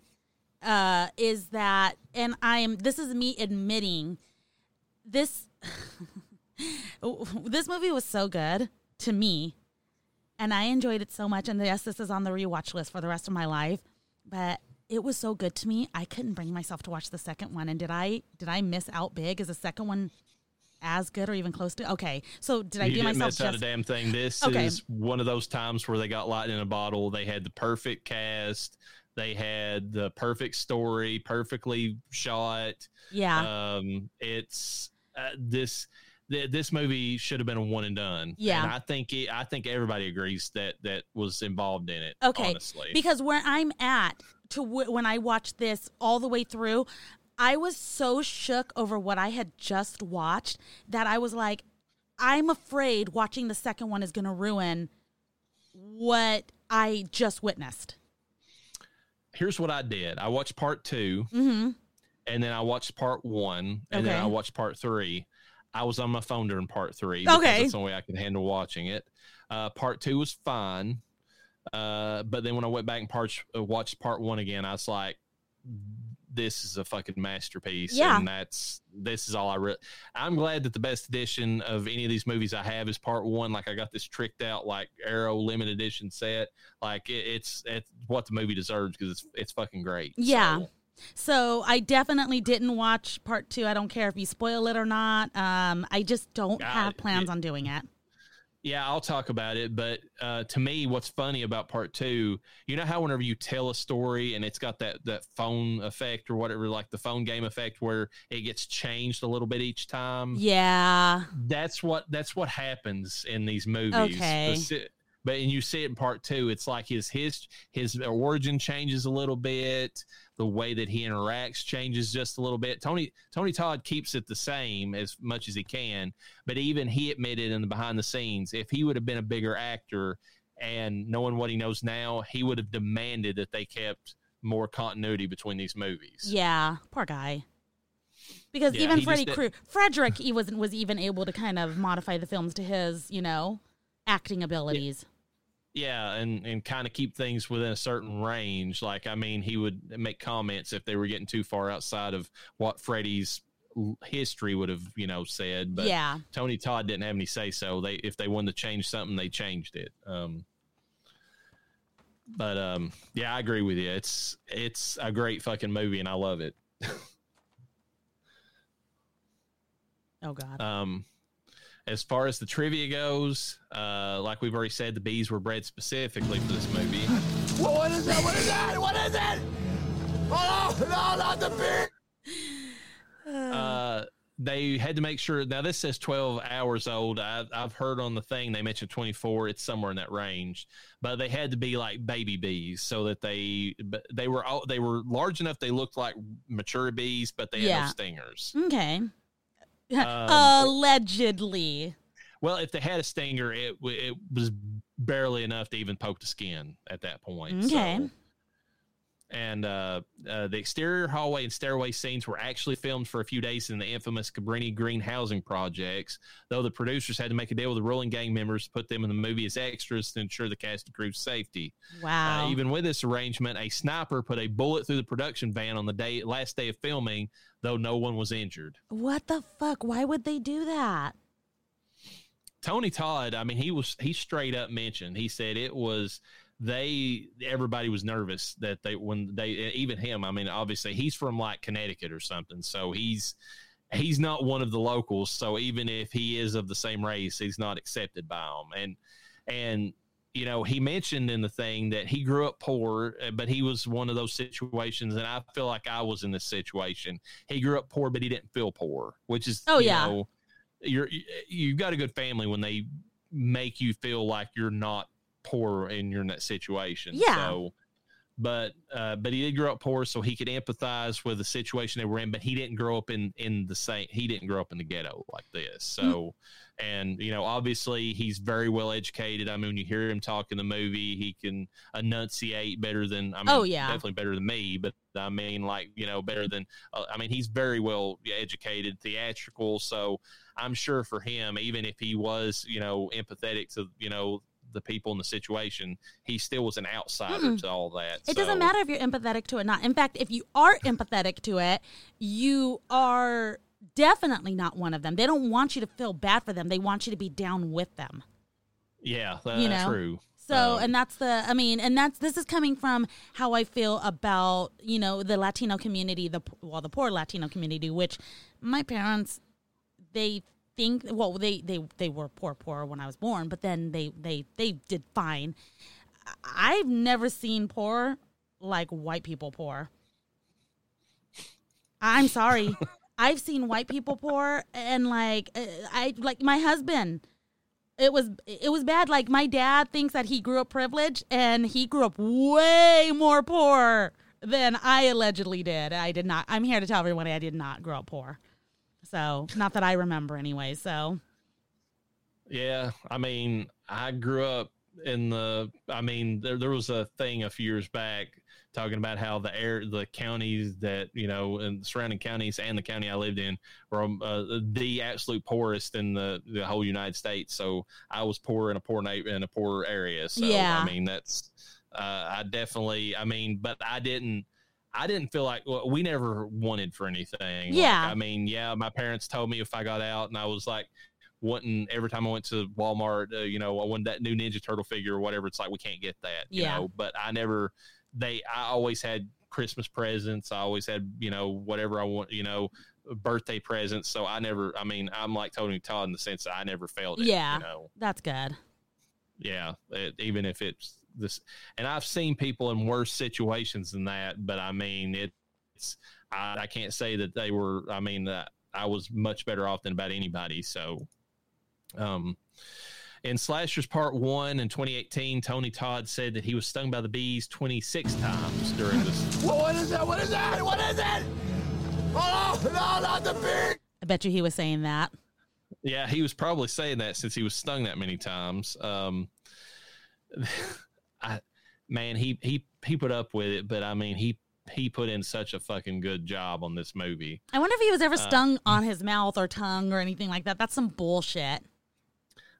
I don't think so, because the bees in his mouth you could tell they were crawling. Yeah. It was the ones buzzing around him that stung him. Yeah. Because when they fly, they've got stingers at that point.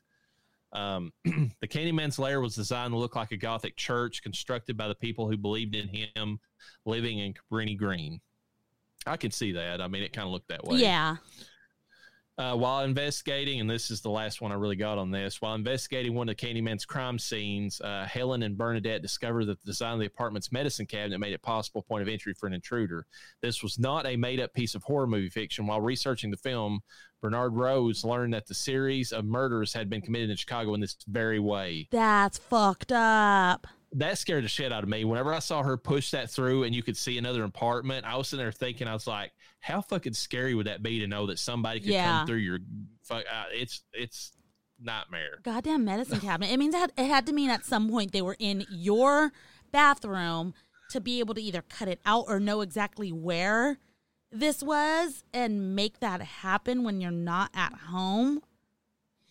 I don't know. Yeah, it's creepy as fuck, though, to know that somebody could basically be literally on the other side of the wall and come through at any moment in time. Yeah. Fuck that noise. All right. Death Holler Awards for this episode. Final girl. Is Helen Lyle a final girl? I'm going to go with yes, but I'll qualify it because she's not alive, but she's alive in spirit at the end. Yeah, she doesn't survive the movie, so there's that kind of goes against Reverend, don't spoil the movie.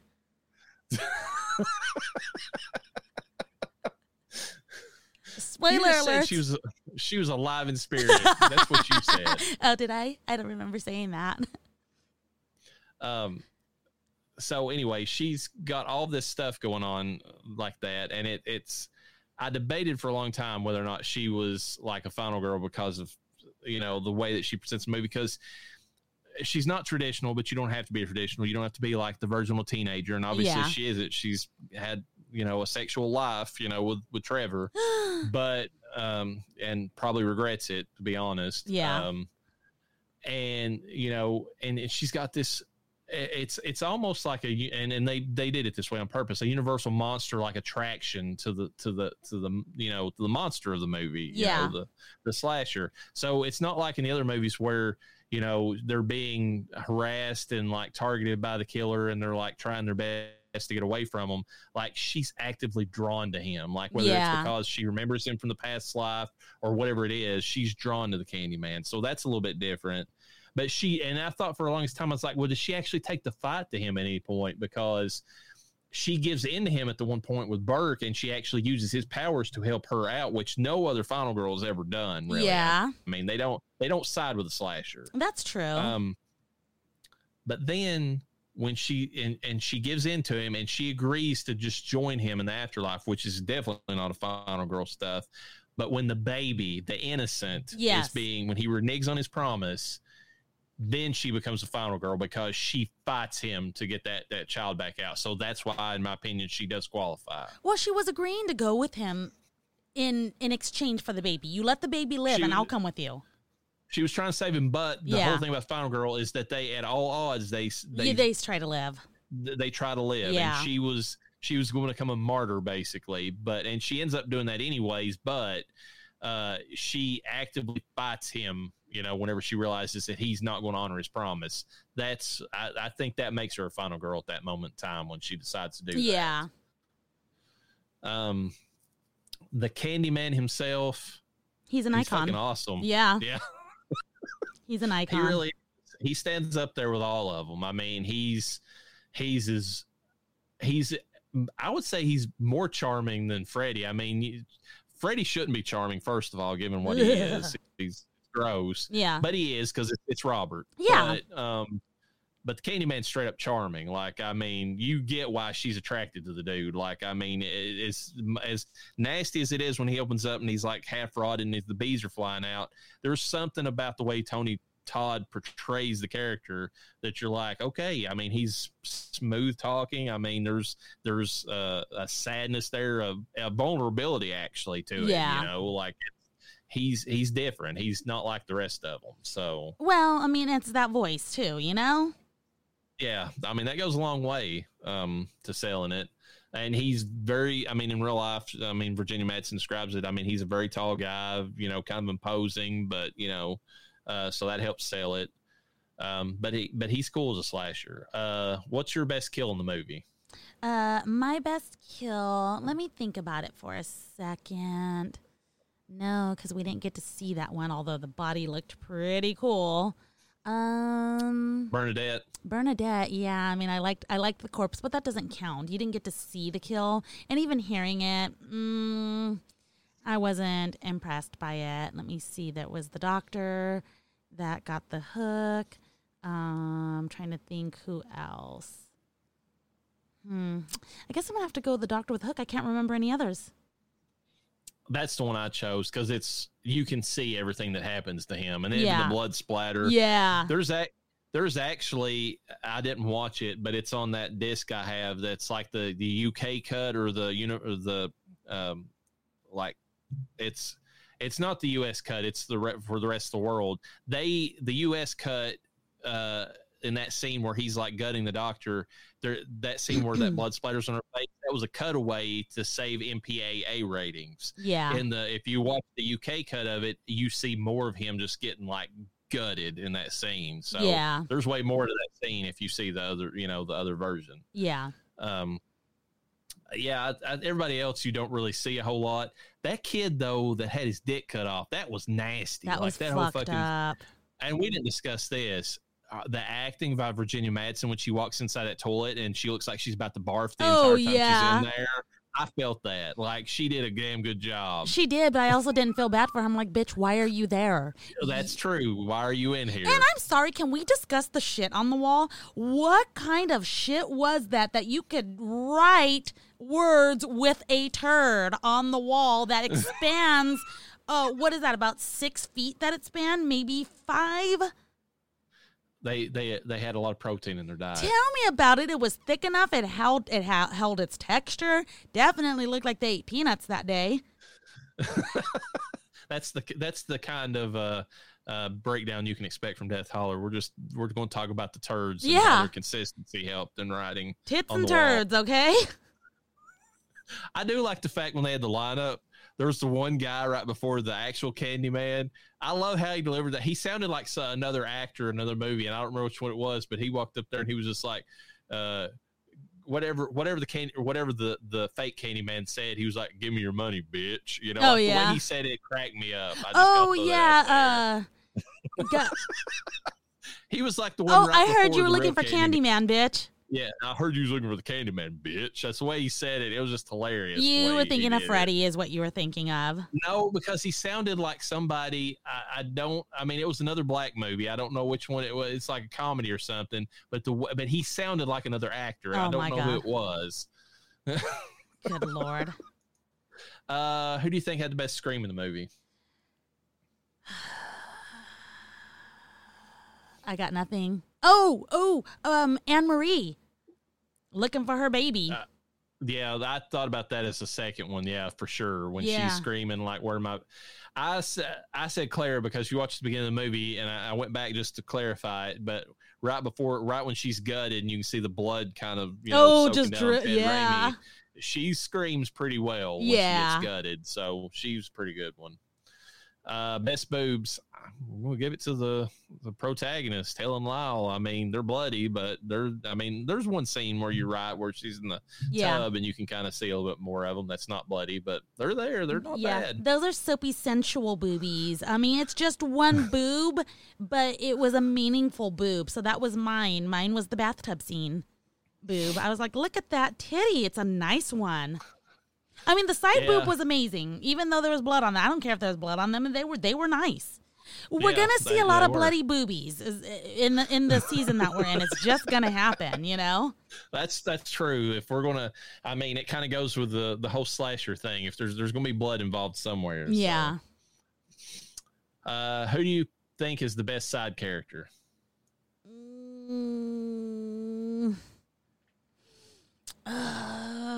I'm gonna go with the kid. It's weird because, like, side character, there's no characters in this film that would be a side character that made it long in the film, because the kid didn't make it too long in the film. He's alive, but I guess technically he was at the end, and he kind of was the one that called. He was there at the end watching the bonfires. He had that line saying "burn the Candyman," and he got the chant started. Okay, well, then I'm going to go with him because he made it a lot more than Brenda, a.k.a. Bernadette, so. I picked him too, but, I mean, it's entirely based upon him talking about if you get your dick cut off, I mean, you want to be dead. And I felt that. I mean, I know where you're at. Brother. Yeah. I do. And it seems mature. I'm guessing he was like around 9-ish in this, maybe portraying a 9-year-old. He might have been a little bit older. But kids in the ghetto have to grow up real fast. Real fucking fast. He actually had a look about him that made him look older than he was. Yeah. So I'll agree with that. He did a pretty good job in that sense. And to be able to understand that life is not meaningful without your penis at that young of an age is a mature thing. And it doesn't have to be super, super sexual, but ultimately it literally is life. You make life with those kind of things. I'm serious, So, despite the kid, being delayed, slow, retarded, however you want to describe it, you never know. Well, I mean, even with that, I mean, you think about it, not having that, I mean, there's all kinds of complications that could arise from that. Oh, definitely going to get a UTI. Well, urinary incontinence, if they somehow sew it up and attach a bag to it, I mean, it's a whole thing. Yeah. So, Franklin Award, I'm giving it to Trevor. Fuck him. Fuck Trevor. He got, so like Franklin, he did get gutted, so we can be thankful in that. Yeah, he did. I'm trying to think if there's another Franklin in this film. The rich British asshole's the other one I thought of. Yeah, but he was so short in the film. Yeah. He wasn't able to be annoying for long enough, and he served a legitimate purpose because he was like, I'll tell you about the Candyman. But it was just research that he had done. It wasn't like anything he had experienced. Brenda was almost a good Doom Prophet because she was fucking like, bitch, no. Let's get the fuck out of here. I'm going to stay a few more minutes. No! I'm glad you mentioned that because I don't really know who to put as the Doom Prophet in this movie because it could be her, but she was just giving, it wasn't Doom Prophet about the Candyman. It was Doom Prophet about it was more like just real world shit. It's like you don't go into the ghetto, you white bitch. Don't go there. It was Brenda, but Franklin, I guess I can't disagree with Trevor. I'm trying to think. Doom Prophet too. Oh God, Brenda technically too. I don't know. I'm so torn on it. I don't know.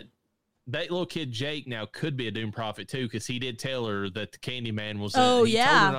He told her not to go inside of the bathroom because the Candyman was there. He did tell her that. Yeah, that's true. And he wasn't lying because that gang member was technically portraying the Candyman. Maybe he was portraying in lieu of the Candyman, so to appease the Candyman, to keep the lore alive.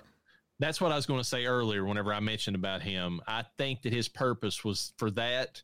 And also, I mean, he was instilling fear in the community in the name of the Candyman to keep the Candyman's name going. Yeah. But at the same time, I mean, he was also, I mean, obviously, I mean, it served the purpose of, if you take the scariest thing for this community and you make that your persona, then he's like the biggest of the gang members at that point, because he's got something to make people scared of him, you know? Yeah. So it kind of served that purpose. Do you think that the Candyman, if he and Helen had made it, if you know what I mean, like they did have their afterlife together, do you think he'd be like, keep my wife's name in your motherfucking mouth?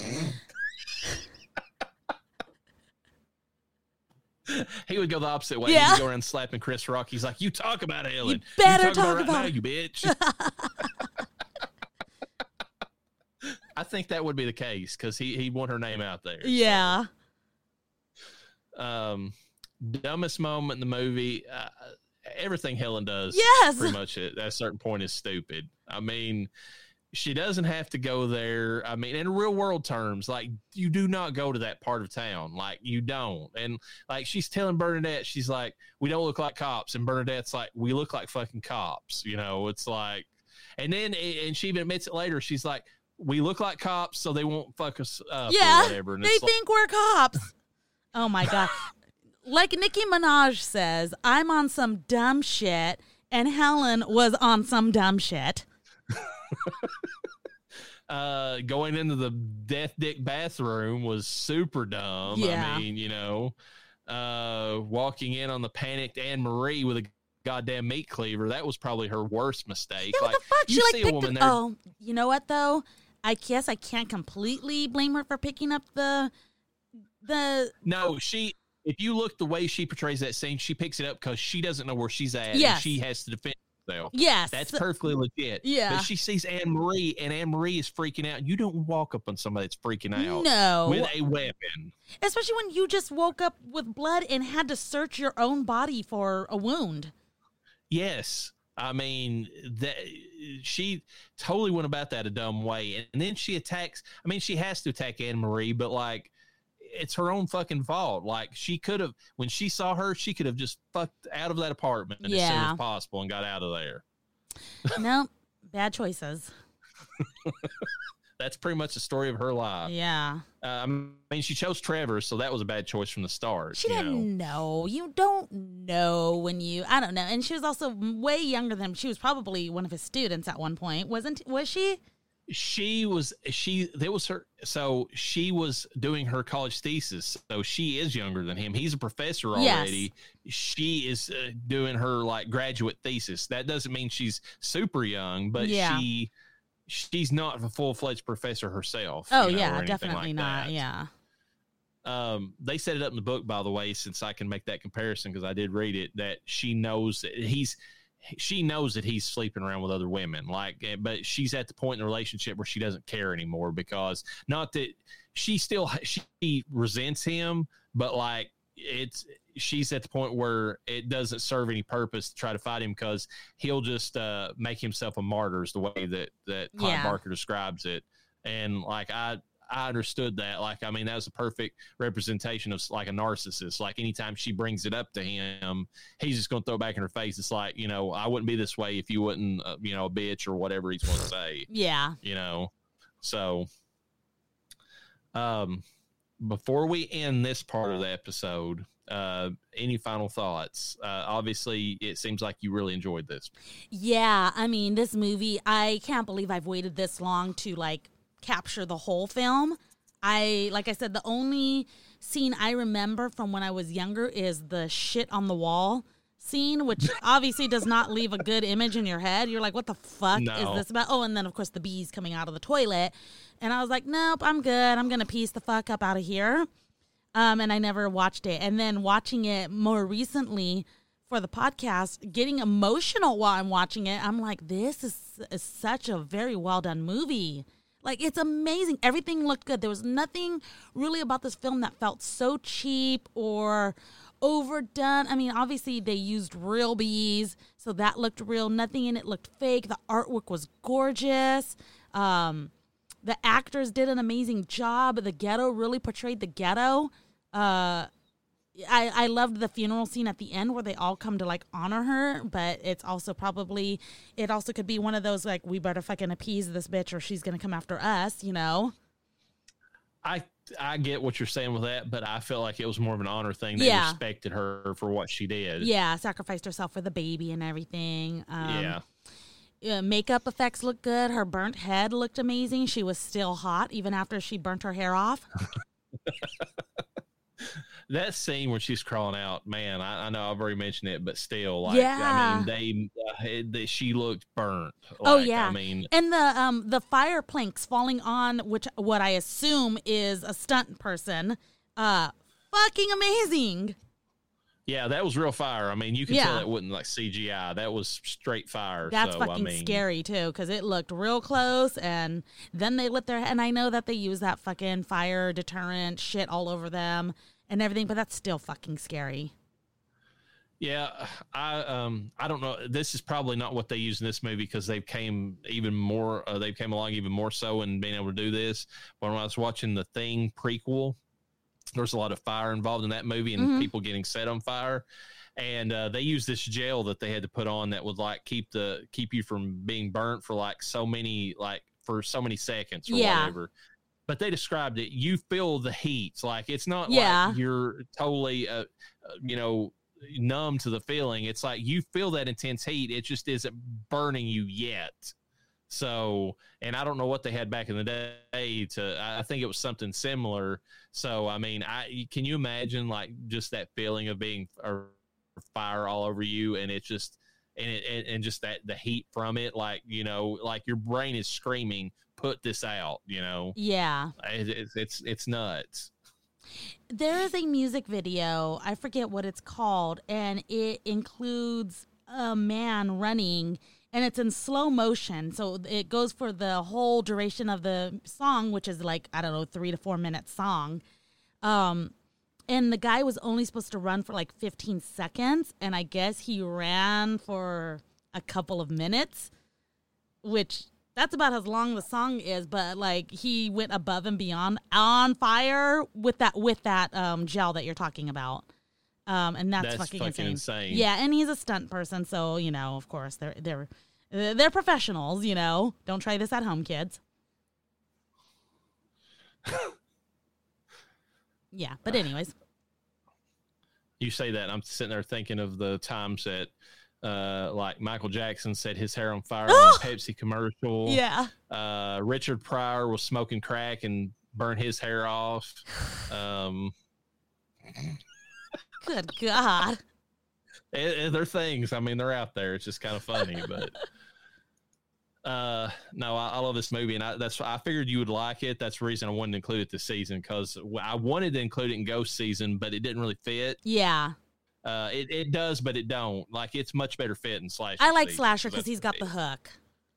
Yeah, it makes more sense. I mean, he is a ghost, and it is kind of like the gothic ghost story in a sense, but the slasher angle of it with a hook is different than the other ghost movies we watch. So. Yeah, and I guess we're going to continue that tradition obviously we're going to keep talking about the Candyman series here, but on the next episode when we talk about I Know What You Did Last Summer, we're just hooking them in this summer, It's funny you say that, because I thought of a good Attack of the Bees to go along with I Know What You Did Last Summer.